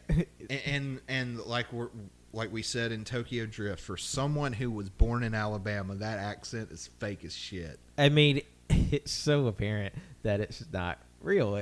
I don't get it. However, I want them to bring him back for 9 or 10. They better make this happen. I mean, at this point, bring back everybody that's still around. I'm still wanting to bring Suki back. Bring her back from 2. Hell yeah, because she's a bad bitch, and plus, she did some fighting and kung fu shit in Sin City. It's the same actress. Yeah. Anyway, she's a cool character. Maybe she comes back. We'll see. So Shane kind of fills Dom in on what Han's been up to. Gives him the photo of Giselle. That's the only thing they can pull out of the wreckage. So Dom apparently gets Han's body, goes back to L.A., and they have a funeral scene for Han, which leads to like a really like tough moment because like this is a real funeral scene, and then you see Roman say, "I don't want any more funerals for this family," and then and then it like the knowledge of knowing what happened to Paul Walker in this movie will make you look at this movie different because. When Tyrese says shit like, I don't want no more funerals, it's like, that hits a little different. And then the very next person to speak is Paul Walker. Mm-hmm. So, like, it's just like, this kind of like, oh, fuck, this is real life kind of happening right here in a little bit. But then Dom sees somebody across the way. It's Shaw in his car. So he throws off his funeral wear, hops in his car. They're zip-zopping around L.A., they get to like this really shady underpass in the bad part of town, but somehow there's still a giant flat screen TV underneath the bridge. Whatever. So Jason Statham, Vin Diesel play chicken, and neither one of them move out of the way. They just fucking head-on collision with each other, and of course they walk out fine. And then like all these fucking military SUV rolls up, and they start popping out guns, and Shaw gets away, and he's like, "What the fuck, man? I had him. Who the fuck are you?" And then who comes out of the truck? Then Kurt fucking Russell. Which is such a swerve. Like, I didn't know he was in this film, so I didn't either. And I'm just like, Kurt Russell? What is he doing here? And Kurt Russell's always a treat in every movie he's in, even if the movie's dog shit. I mean, he's just a fun old actor. His name in this movie is Mr. Nobody, which I swear to God, he's going to be a villain at some point in the series. Like, he's just too fucking shady to be legit. Because I work for the U.S. government, and we know all about this Shaw character, and we know you need to help catch them. So how about we proctor a deal? You and your team, you get back this super duper sketchy tech MacGuffin, God's Eye, which allows the user to like hop. No wait, God's Eye is the MacGuffin. But we need it, which allows people to like use any available internet and camera to find basically the trick from The Dark Knight. Yeah, but like on steroids. And like in The Dark Knight, they acknowledge, like Morgan Freeman's character is like, this is fucked. But this movie, they don't give it, like, I was expecting them to like be like, acknowledge. The surveillance state is evil. We shouldn't do this. But Dom's just like, okie dokie. Okie doke. Because like, all I care about is family. I don't care about the surveillance state or the Patriot Act. Patriot Act. What's that? So, like... But they realize Because when they introduced that concept, I was just immediately like, oh, fuck, that is terrifying. Because, and they make a big deal like, oh, if it gets into the wrong hands, blah, blah, blah. And it's like, bitch, that should not be in anyone's hands. The least of which the American government... Don't get me started. But they acknowledge, like, okay, this is a super powerful tech that we don't really know how it works because it has like this firewall. The only way the person who can use it is this hacker named Ramsey, who's been, due to their super hacker skills, they sort of rubbed themselves off the digital map. But we know where they're being held because they are captured by this African terrorist Mose Hakande. Yeah, he's a guy who's like popped up in, I think, one of the Guardians movies. Yeah, let me look up his name real quick. I feel like I'm going to mispronounce his name, but it's Djimon Hounsou. Okay. No disrespect. It's just, we're dumb Americans. I'm a dumb white man, and I'm trying to say a cool black man's name. But you know him if you see him. He's been in a lot of movies. He, like you said, he's a guy that says "whoo" when Star-Lord's like, "Hey, do you know who I am?" He's been in a bunch of stuff. You know if you saw him. Mm-hmm. So they're like, we got to track down Hakande because they kidnapped the hacker Ramsey. And it's like, okay, we'll get your team together and we'll get it out. And then like they all hop on they all like hop on this plane because they're gonna like. Roman's like, I'm tired of being dragged around across the world for this bullshit. I'm calling the shots in this mission. And they're like, well, where should we intercept? He's like, right here. And the army guy was like, what? Really? That's impossible. But then Kurt Russell's like, yes, it's impossible. But I like the way you think. Y'all think outside the box. That might just work. That's just crazy enough to work. And also, I will say, at this point, it's really evident that Roman's role as the comic relief is at its all-time high. Yeah.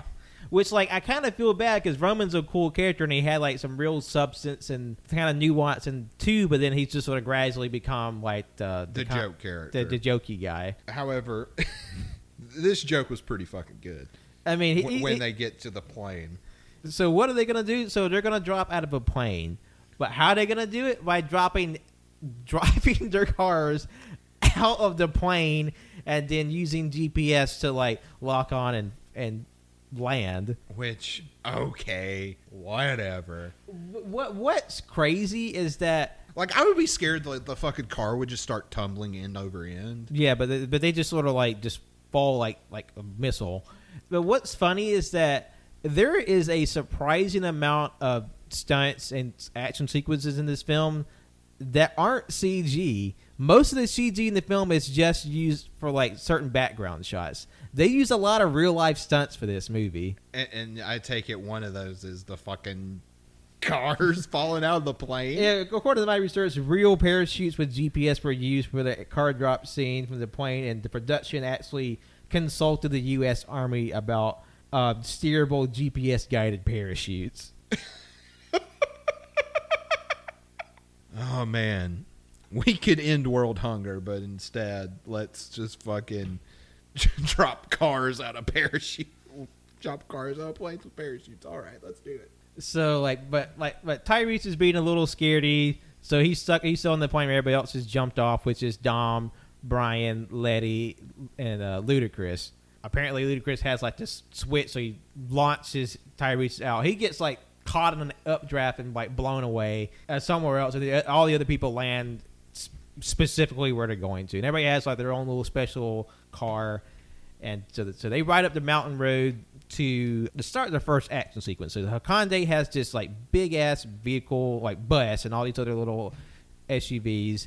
And then they just throw into fucking whip shit mode because, like, that bus just shoots out, like, 6 machine guns off the side of it. It's just like... But, of course, you know, the cars that they built for this mission, you know, of course they fucking, like, trick them out. They're basically indestructible. And especially Ludacris, who's driving almost a fucking tank, is almost like The Rock's vehicle in Fast 5. Which is another moment of, like, this is, like, showing the Ludacris's character's, like, power creep because he goes to the front of the line in his, like, little armored truck and he starts... Of course, he's the shield, so he takes all the shots.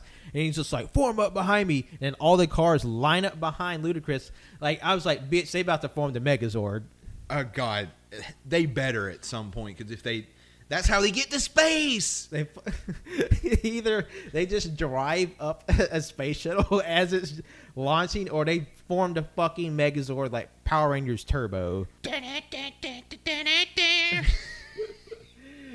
Rangers! I mean...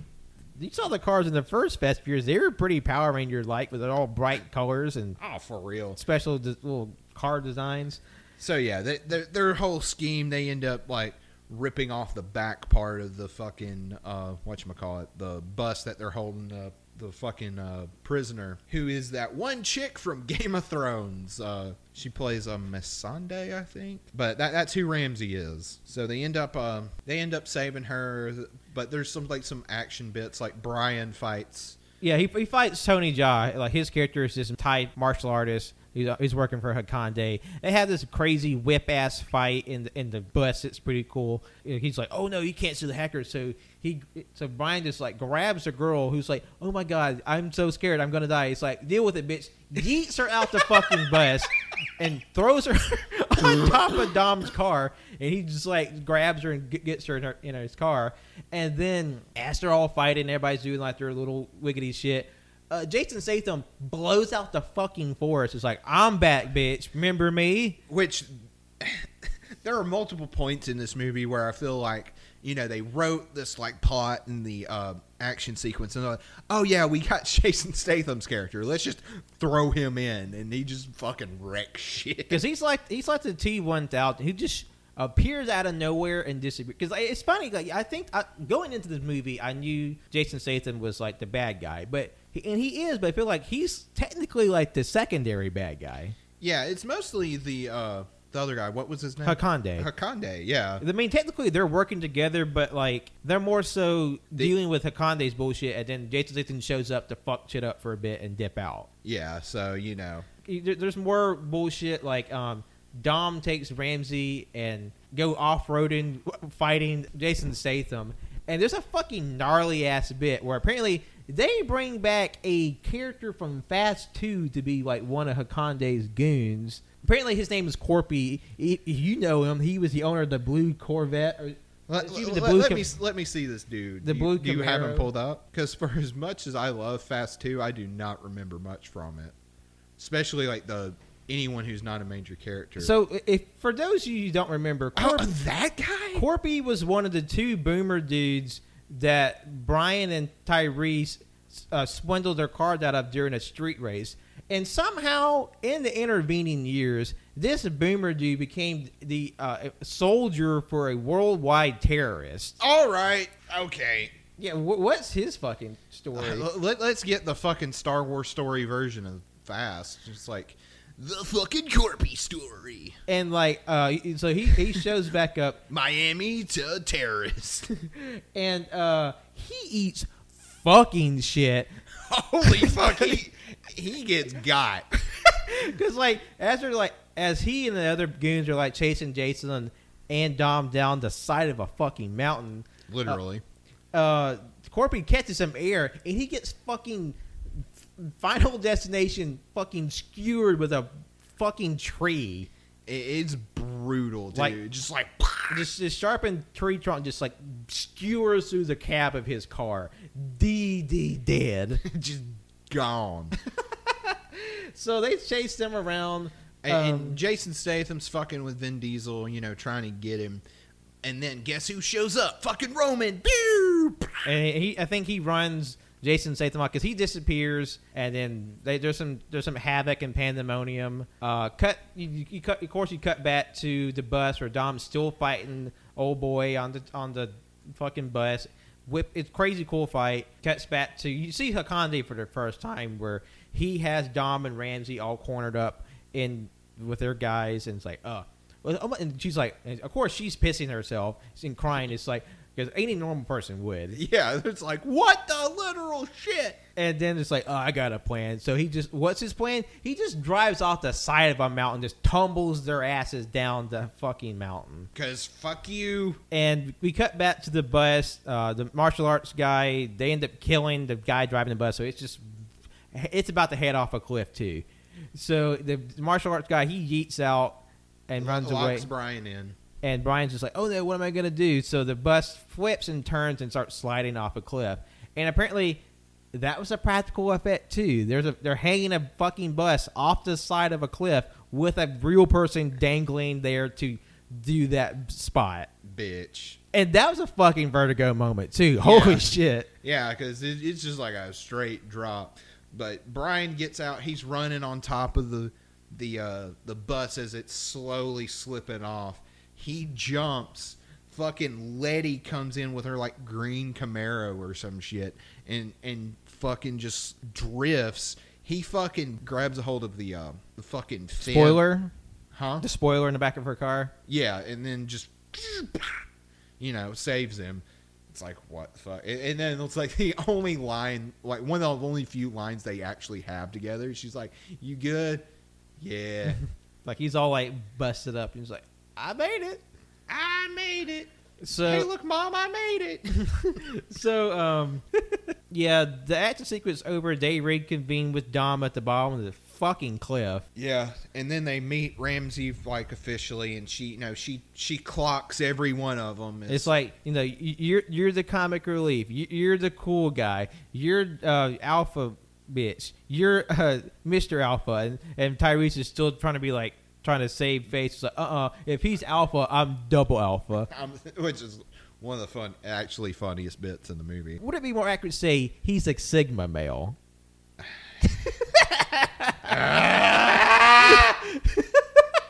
Okay, we going on this rant right now. Okay, Side piece. side tangent. All right, listen here, you fucking virgins. You fucking... You know, maybe if women would want to sleep with you if you weren't such a fucking shit ass. I'm a fucking goblin and I can get laid. And you know why? It's because I'm not a fucking asshole. And I don't come up with all these like bullshit pseudoscience fucking theories. Like, it's like, oh, I don't believe trans non-binary people exist, but I'm creating like 7 genders of male. Yeah, because that's on our side piece of bullshit, right? It is so much fucking bullshit that these fucking virgin-ass idiots are like, yeah, multiple genders, non-binary, trans people aren't real, but they'll somehow fan fiction this fucking hierarchy of Greek alphabet males. Which they loosely base it off of a bunk study that was later disproven by the guy who did the study and said that this shit doesn't happen in wolves, and if it doesn't happen in wolves, it sure as hell doesn't happen in humans. So y'all are just a bunch of fucking morons. So just for the love of God, you fucking virgins, just stop, just jack off. You're not going to get laser vision if you don't fucking nut. Just fucking come, get your post-nut clarity, and stop being a fucking twat. Hot take of the century. Incels, shitheads. Yeah, and then, of course, you know, they come up with, like, alpha, beta, blah, blah, blah. And it's never the fucking chads. It's never the fucking chads that they, you know, constantly harp on. It's always these like dumpy looking motherfuckers who have like fucking shitty CGI tigers roaring in their intros, their shitty YouTube videos. Like, and Sigma was like this mythical male that's outside of the hierarchy but still somehow equal to or greater than alpha male. And it's like, but Sigma's not even the first letter in the Greek alphabet. Because you got alpha, you got beta. Apparently there's gamma male. I don't even know what and then omega male. Which to me, like, if you're going to do omega male, that should be like the fuck all, like, this should be like the Akuma of fucking male. You know, throw out a Street Fighter reference. But like, nah. But apparently that's like the stupid virgins that all these people are. Because they're all, fuck. So Fast 7. So yeah, Ramsey's like, yeah, I know where the God's Eye is. I'm the only hacker in the world who can use it. But then BT Dubs, I mailed it to Abu Dhabi. Yeah, he's just like, I put it in a car that I gave to this dude who's in fucking Abu Dhabi. And then the movie just turns into a fucking music video for like 5 minutes. Because they play Turn Down for What? In the fucking... when the Abu Dhabi was like, and like there was something you said that tickled me so much. Like you said something either like, they're playing Turn Down for What? Pog. Like you just dropped that so casually, and I was just quietly just like poggers. Let's go. It's a pretty sick little like montage of them at the beach, and everyone's looking fly as shit. They're looking hot as fuck. It's fucking sick, even though they're probably getting some like fucking blood money to fucking film here or some shit. What are the financial ethics of like this sequence of the movie? Like when fucking WWE was in fucking Saudi Arabia. That's why it came off to me. And then of course at the end they have the bit at the end of the credits. It's just like visit Abu Dhabi. It's like okay, sure. It's like, all right, cool. Yeah. Also, which, granted, like, if it's as cool as it is in this movie, it's like, you know what? I would go. It looks nice. I mean, it looks like, and plus Abu Dhabi architecture predicted the PS5. That they did, because holy shit, those fucking towers look like PS5s. The names of those giant ass buildings. Oh, yeah. It's one of those things you see them, you know what they are. You know, basically, you know, the world, because I think now those towers in Abu Dhabi are officially the world's tallest buildings. Yeah. So, like, that's where the God's Eye is, because her little friend in Abu Dhabi is like, oh, yeah, I sold it to, like, some fucking Saudi prince or some bullshit. So, like, oh, we got to break into this billionaire's, like, party where it's being held. And music video part 2, and there are, like, women who are literally painted gold. And like this, like I was waiting for Tyrese to say it's a oasis in here. They need to bring that line back because that is the best line in this fucking series. You know, they fucking dancing. You know, it's like a fun time. And then of course this is where we bring in another problematic UFC person with Ronda Rousey. It's like, oh, what transphobe will let you have to beat up this time? Michelle Rodriguez says trans rights. But fucking because this is when like the heist bullshit happens. Because like, okay, Tyrese, we need you to like cause a distraction so that because Dom and Brian go off to find a car that apparently has the God's Eye chip in it. Something. It's just an excuse to show this like extremely rare, fancy ass car. it's like there's only like 7 ever made or some bullshit. And then like Tej and Ramsey, who have a bit of a thing going on, they go to like the fucking like server room and like sort of orchestrate all this shit. So Tyrese is just like, let me just cause a scene and be like funny as fuck. And he just he just grabs this random woman and it's like, oh, what's your name, Jasmine? Which I'm like, oh, wait, That's a little problematic. that's Tyrese. a little racist, man. But he's like, oh yeah, it's her birthday, and this poor woman's just like, what? But everybody's just kind of like quietly going along with it. Yeah. At the very least, all the attention's on Tyrese just making an ass out of himself. Which, I mean, honestly, that's how people act, because no one wants to be the asshole who breaks shit like that up. But once those troops start coming in and everything, this is when fucking Tej does his fucking John Wick bullshit. Yeah, because like there's like because shit starts going down, and so like some bad guys start showing up here and there, or like not bad guys, they're just kind of like they're just doing their job, but they're incumbing the fucking plot.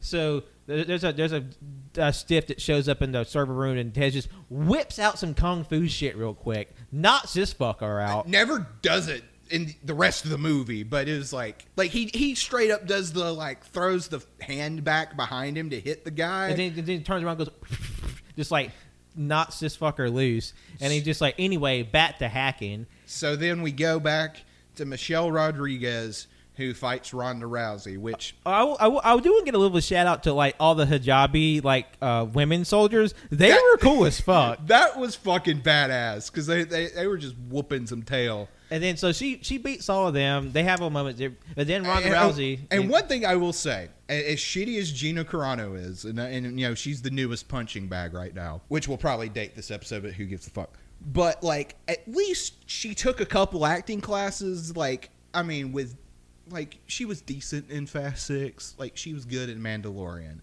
But holy shit, Ronda Rousey only has like 2 lines, and holy fuck, are they awful. Yeah, and she barely even reacts. Like, she's like, Ronda Rousey is not only just a shitty person, but it's just like she cannot act. Like, she is so uncharismatic, and she looks like she's holding in a turd the entire time she's on the screen. dumb bitch has like her fucking hair snapped so far back that like her face is just taut. Like her fucking eyes are being pulled back from like a Clockwork Orange. and guess what? The bitch was the same way in the WWE when she fucking laid that fat ass turd. Like, I don't give a shit. Like, yes, they had this neat fight. I would say Letty's fight in 6 was better. Oh, 100% better. But like, just Ronda Rousey's just randomly in this movie because they need like a famous face for Letty to fight, and just like she does a serviceable job. And unlike Gina Carano's character in 6, like literally Ronda Rousey's only in this sequence for like maybe 15 minutes. Yeah, and like out of like a 2.5 hour movie. Yeah, because the trailers make it think like she's one of like Shaw's like henchmen, but no, she's just like security person for the fucking Saudi. Yeah, prince. They try to make her out like she's like fucking Ruby Rose's character in John Wick 2. Yeah, but like nah, she's just here for the Abu Dhabi dude. The obligatory. But then woman. we cut to fucking Brian and Dom, and this is the moment. Mark it here, folks. Where they get fucking superpowers. Because holy fucking shit. Because they're like, oh man, how are we going to get this thing? It's up under the car. Dom's like, don't worry, Brian. I got it. And fucking lifts the car up. Just like by himself. I do want to say something about this moment.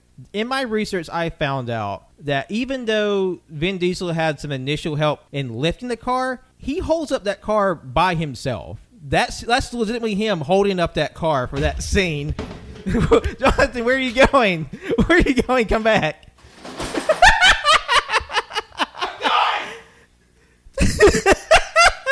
Ladies and gentlemen, Jonathan has left the building. All right, I'm back. Okay, can you repeat that one more time? Yeah, John had some mechanical help with the production team in lifting the car initially, but during that scene, He's like actually holding. he's actually holding the car up. I mean, there is a cut to him where he looks physically strained. Oh yeah, like he's definitely struggling with it. But cars are multiple tons. But so like, I mean, plus like Vin Diesel gets bigger in every film. So like, yeah, he's holding up the front end of a car by his damn self. Hurry, Brian! So like the bad guys are like coming, or the guys are coming. So they hop in this car, and it's like, oh no, we got to get out of here. But there's no way out. We have to get this car. What do we do? What do they do, Jonathan? So fucking Vin Diesel apparently this day woke up and chose violence. Because you know what this motherfucker did? He was like, he gets in the car and then just starts fucking driving. Because apparently politics is not Dom's strong suit. So he just thinks, fucking, Middle Eastern people, they're, Dom's racist is what I'm trying to say. So they fucking yeet out the window of one of these buildings into another building. They land, everything's cool. It's the big shot from all the trailers, but in the movie, it's like, holy shit, they're actually fucking doing this. Because you don't think, I didn't see the trailers for this movie, but I just think like, bitch, they are not about to do this. No, they legit drive this fucking car out of a building, guide it through the air into another building. It happens to have like the terracotta warriors from like ancient China as an exhibit. Well, they're no longer there because they fucking get yanked. Just explode. So yeah, because fuck, world history, and then like they sort of slide and drift. And so the car goes through one more building. Hold on, because they start like fucking pressing the brakes. It's like, and Dom's like, "Oh no more brakes." and so and Brian's like, "Oh no, what we gonna do? We gonna go faster."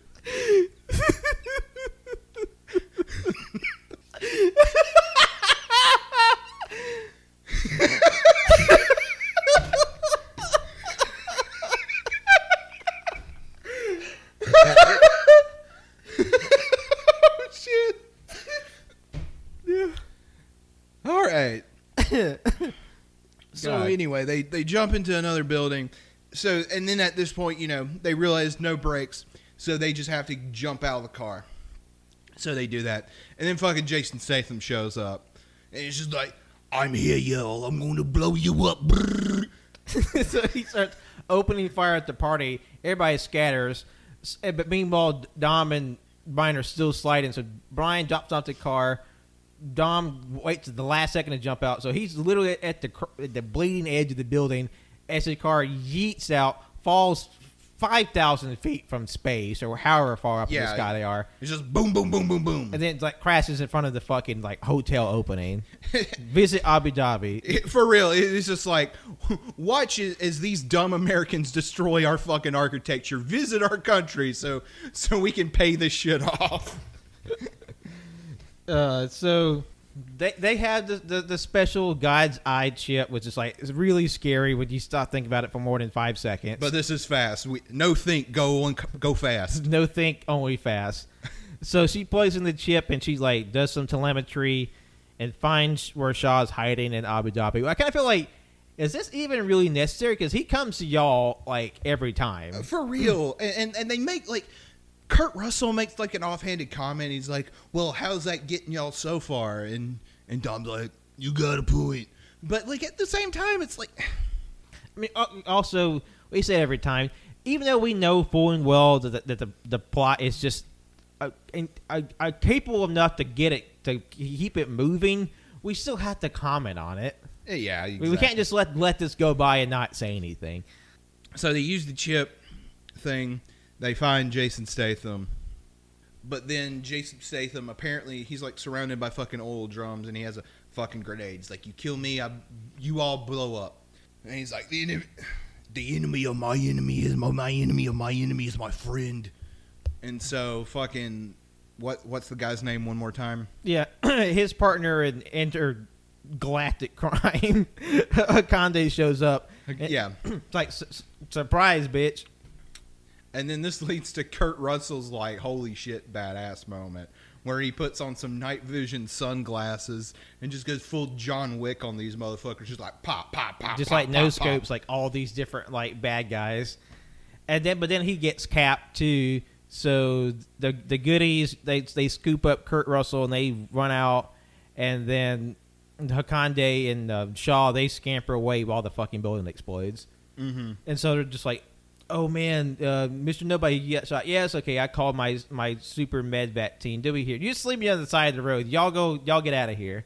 And then he doesn't really show up much in the rest of the movie. Yeah, he's got to come back though, right? I think I saw the cast list for 8. I think he's in 8. Okay. Is it at this point where they're like, okay, we're going to have to fight him on our own turf, and they go back to L.A.? Yeah, so they realize. So yeah, they make it back to L.A. and they're all like, you know what? No, he's coming for us, so we got to be ready. So they just start like souping up in fucking L.A. Yeah, and they got their own plan of how they're going to do this shit. So Hakande and Jason Statham, they come, to fuck shit up in Los Angeles, downtown Los Angeles. So Hakande is in a fucking helicopter, An Apache helicopter. and the motherfucker has a fucking drone. Like a fucking attack drone. And so like he's also tracking down Ramsey because he has the God's eye. Yeah. So like he's tracking her down. So what they do, they know they're gonna come for her. So they're like, we're gonna like have her with one of us and just pass her off so they can just never get a straight beat on her. And when they pass her off, it's something. It's extra. So shit goes down. It's time for everybody to get ready for even though this isn't an Aaron Eckhart film, it's the Battle of Los Angeles. That it is. Because Akande shoots his attack helicopter out and starts blowing shit up, sends his drone out, blowing more shit up. Who just apparently just has infinite missiles and infinite bullets, and it just fucking for real. And one thing I will say about this this climax is it may be my favorite in the series. It's because it just goes off the fucking rails. Because we're going to start with bullshit moment number 1. That's just fun as shit. So it cuts to The Rock, who's been in the hospital. Wait, hold on though. There's still a bit before that because there's a throwback to the first movie where Ramsey's like, "Oh no, what are we gonna do?" It's like we gotta do this the old school way. So he pulls Letty's move where he slides underneath a truck. Oh yeah, His car, and they start breaking off. So because Brian and Ramsey, Brian's in his car, Ramsey's like his first stop guy. Then you have Tyrese and Ludacris in the other car. You have Letty in the other car, Dom somewhere else. They're all just scattered around. We'll get to Dom. We'll get to Dom. So all this shit happening. Maconde chasing with the God's eye. The Rock sees this in the news and he's like, Toretto. It's like, Toretto, I'm coming to help. And he's like, Daddy, what are you gonna do? You're hurt. And what does he do? And with his whole ass fucking chest, he's like, "Don't worry, I'm going to save the day," and flexes his cast off of his arm like he's a straight up and fucking superpowers. Just bam. It's like, Daddy's got a good order. Flexes out of his cast. Shrapnel plaster is going everywhere. And so it goes back to everybody else. They're passing off Ramsey as they're driving around. And so when they get to the first pass, Hakande's about to catch up, and it's like, okay, we got to swap over now. So Dom is pull his car, about to meet up with Tyrese and Tej. And so what did they do to pass her off?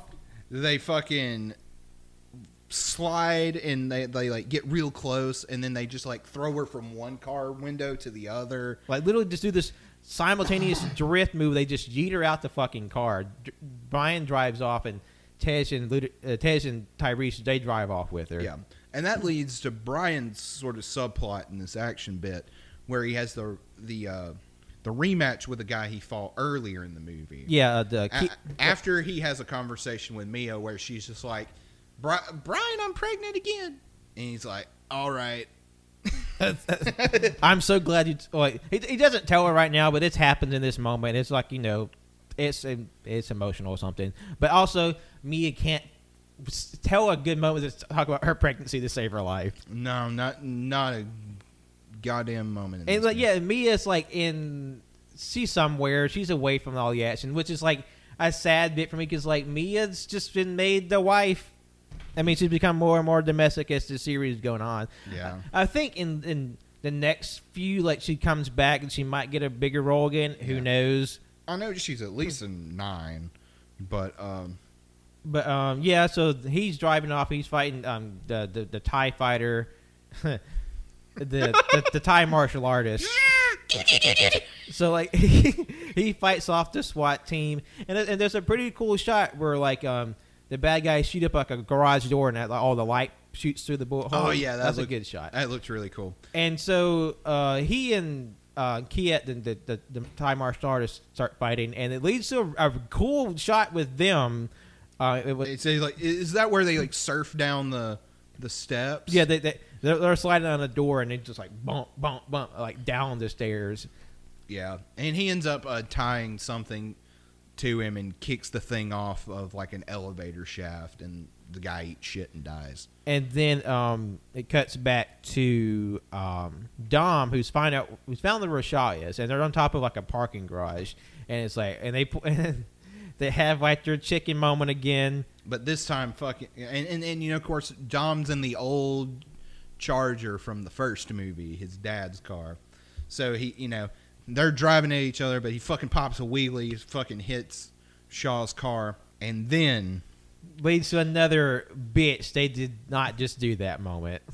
So fucking Jason Statham comes out, and he has like a pipe or some sort of bludgeoning weapon, and he's ready to fuck up. And Dom pulls out a fucking sawed-off shotgun and has him dead to rights. You know, and they made like this whole like montage sequence beforehand of him like sawing off the barrels of the shotgun. He's like, "What, you think this was going to be a street fight?" Yes. he puts the shotgun away in the Charger and pulls out sword-sized wrenches and starts dual wielding them like they're fucking like katanas. So they have like fucking sword fights with pipes and wrenches, just like cling, cling, clang, just like on top of this fucking parking deck.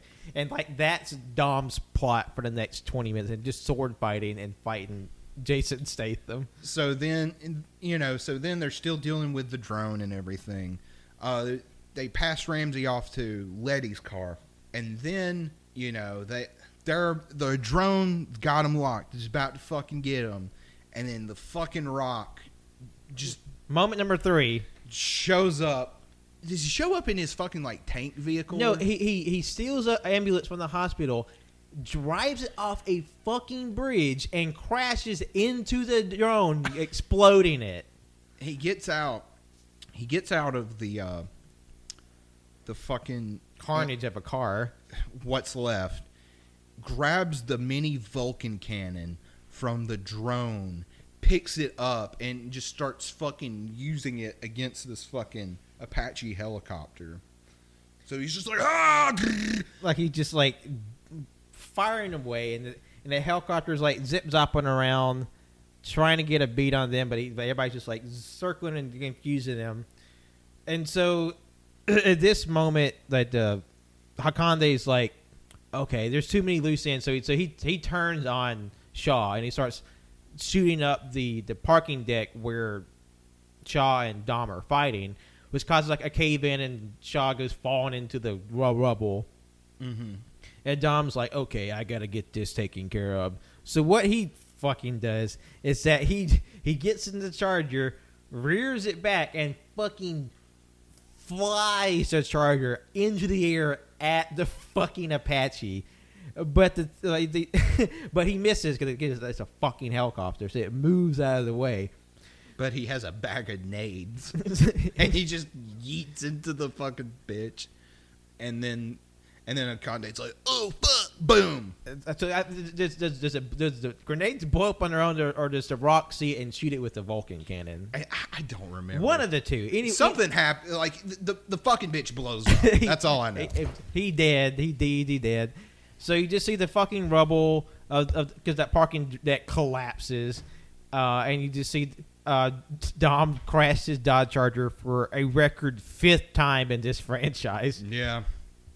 So then, everyone's like trying to find Dom. They pull him out of the rubble, and Letty's just like, Dom, I magically remembered all my memories and shit. Remember when we got married and like the fucking timeline of Fast 4, and I have just like this fucking like gorgeous like opulent dress, you just had a fucking tank top. Because that was a thing. And then, because Brian's like trying to, do the sensible thing, do CPR. But then Letty's just like, stop. and so Dom wakes up. He says some like nonsensical one-liner that's supposed to be poignant, but falls completely flat. Yeah, like he's like you love me. Why didn't you tell me you love me? He's like because you can't tell people you love them. Yeah, it was something stupid. I was like, why? I don't know what that. It didn't work. But anyhow, Dom lives, and everybody's like cut to, and so does Deckard Shaw. So yeah, somehow he fell like a fucking parking garage, fell on top of his ass. Whatever. So the Rock, brings him down to this like 30-story underground prison, and Jason Statham's like, you can't keep me down here. I don't know why he became fucking Arnold for a minute. I'm going to get out, and then the Rock's like, I want to see you try. It's like, I'll be there waiting for you if you do.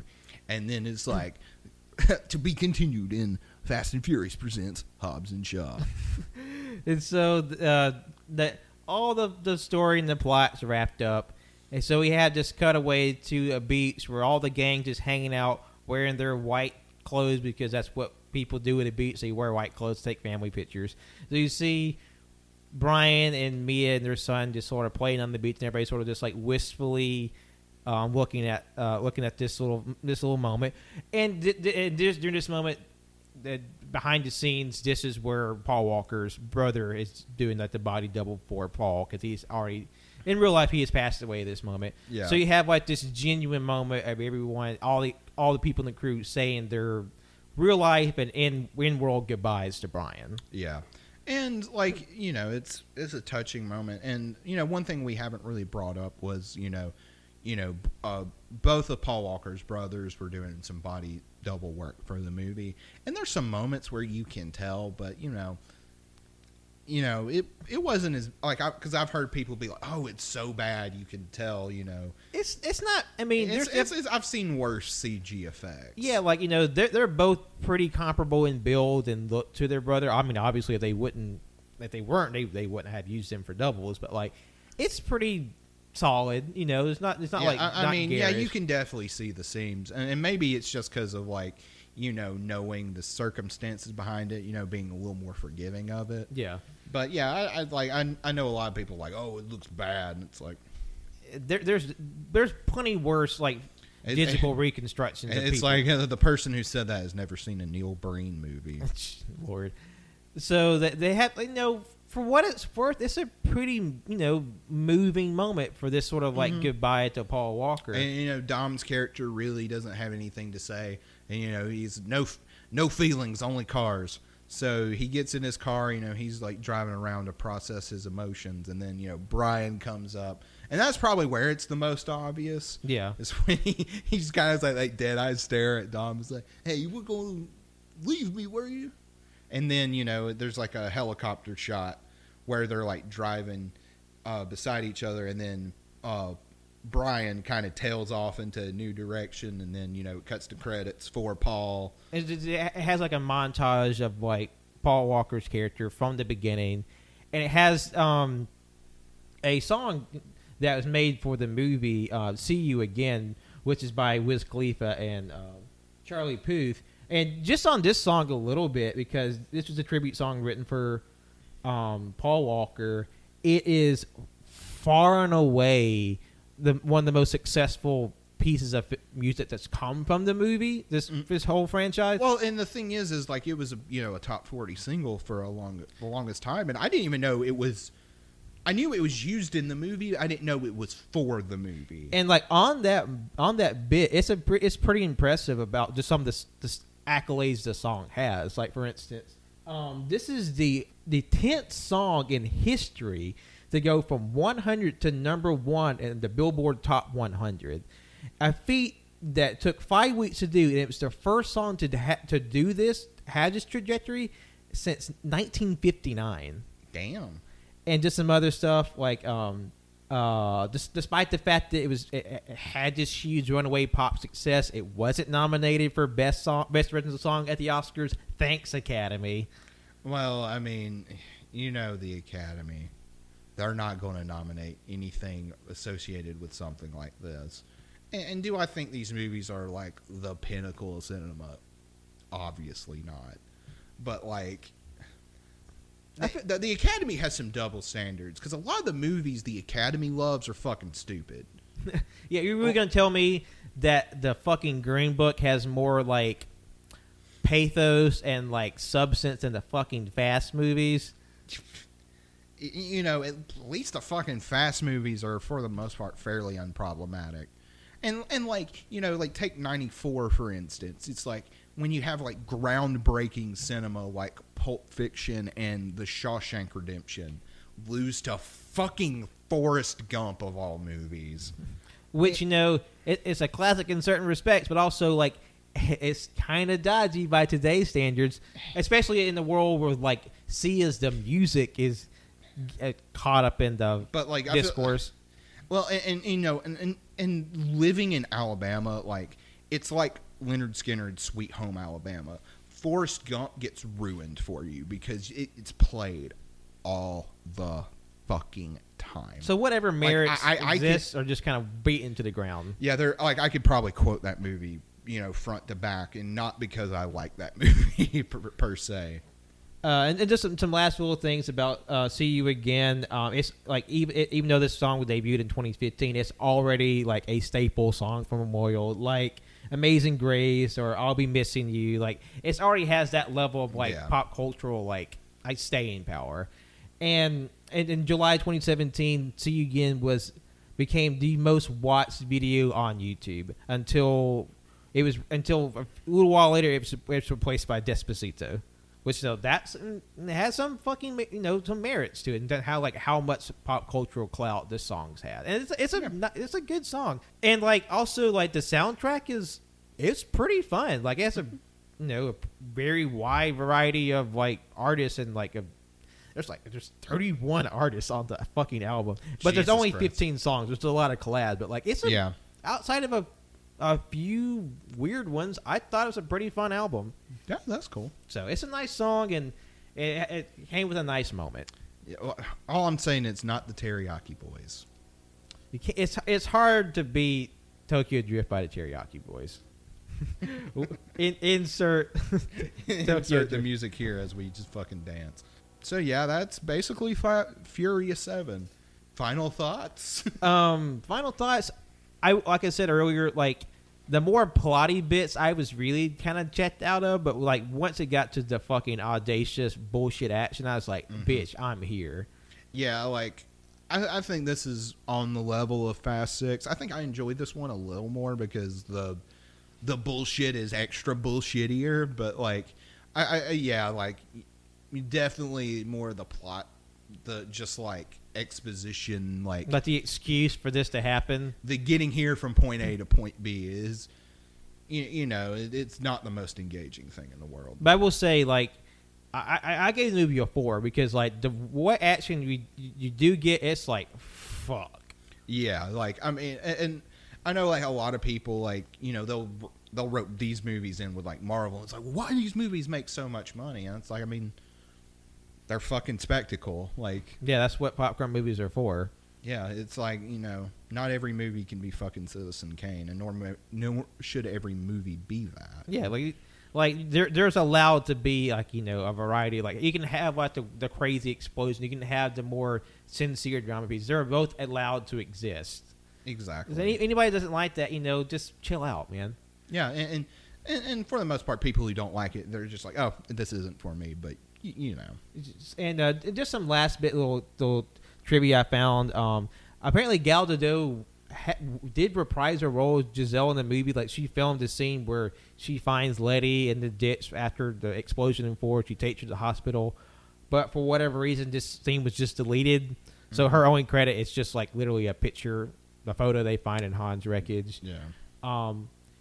Let's see. Apparently, Denzel Washington was offered a role in the film, but he turned it down. We don't know what the role was. He was just offered one, and he sort of politely declined. Universal wanted a big star to play a minor role in 7 to return for a bigger role in 8, which we believe is the Mr. Nobody role that's offered to Kurt Russell eventually. Although it's kind of funny who were the other people that were up for that role for a moment, which were such luminaries as Taylor Lautner and Halle Berry. What? Those were some contenders For Mr. or slash possibly Mrs. Nobody? Yeah, with Sarah Lautner from the Twilight movies and Halle Berry. That would be very different. That would have been a different tenor for the movie. Yeah, I think going with Kurt Russell was the better choice. And lastly, like I said earlier, only 10% of the action sequences were created using computer effects. So there's a lot of practical. Jesus, just like just thinking about the coordination to do all that. It's like, holy fuck. And that might be another reason why these movies probably connect more than other bullshit action fare that comes that gets shat out every year, because you can tell when things are live action, like in camera effects versus things they do in post. Yeah, because I know that's one of the reasons people enjoy the recent Mission Impossible, because there's a lot of in-camera effect and Tom Cruise, as fucking insane as that man is, I mean, he does 95% of his stunts. Whether that's sensible or not, I don't know. This is also a guy who allegedly fucks fish, so if mine may not be all there. I mean, he's about to jump out of from fucking space, so yeah, for fat. And apparently, because they're still filming the next Mission Impossible, apparently he's keeping the whole cast and crew on 2 yachts up in the Nordic seas right now for filming. Okay. So because people have their qualms with the Marvels and the DC being too much in the way of special effects, too much CG and that sort of or there's a lot of stuff that could be practical, but they just chose to use CG for whatever reason. Yeah, the fuck it, we'll fix it in post mentality. So there's pros and cons to all that, but I feel that's part of the charm of the Fast, because they're we're crazy enough to do this shit for real. Yeah, that, and of course, as much as it's memed, the whole family angle probably, and because there's a comparable number of families in 7, because with the song, there's 14 uses of the word family. Without it, there's 10. So it's comparable to 6. So there's a lot of families thrown around. So they're definitely once again, good thing we decided not to drink to this one, because definitely this is where the family becomes a meme at this point on. And it's just wow. Because I remember after we watched 6 and 7, it's bitch, I'm tired. Yeah, especially 7. It's I felt like I'd ran a marathon, and I was just sat on my ass on the couch. It's this movie wore me out. Granted, we were screaming most of it, but yeah. So we physically exerted ourselves just what the fuck, just screaming. And Cannon, he watched it with us too. So he said this is his favorite of the Fast films, which is a good choice. It's respectable. It's a respectable choice. So we made it to the end of this double feature episode. 6 and 7 are now in our rear view. And coming up next, we have another special double feature episode, which will be Fate of the Furious and Fast and Furious presents Hobbs and Shaw. That will be the next installment of the Fast and Furious files. You'll expect that next month. If all goes well. If all goes well. Which, I will say, I'm proud of us. We've been sticking to our schedule.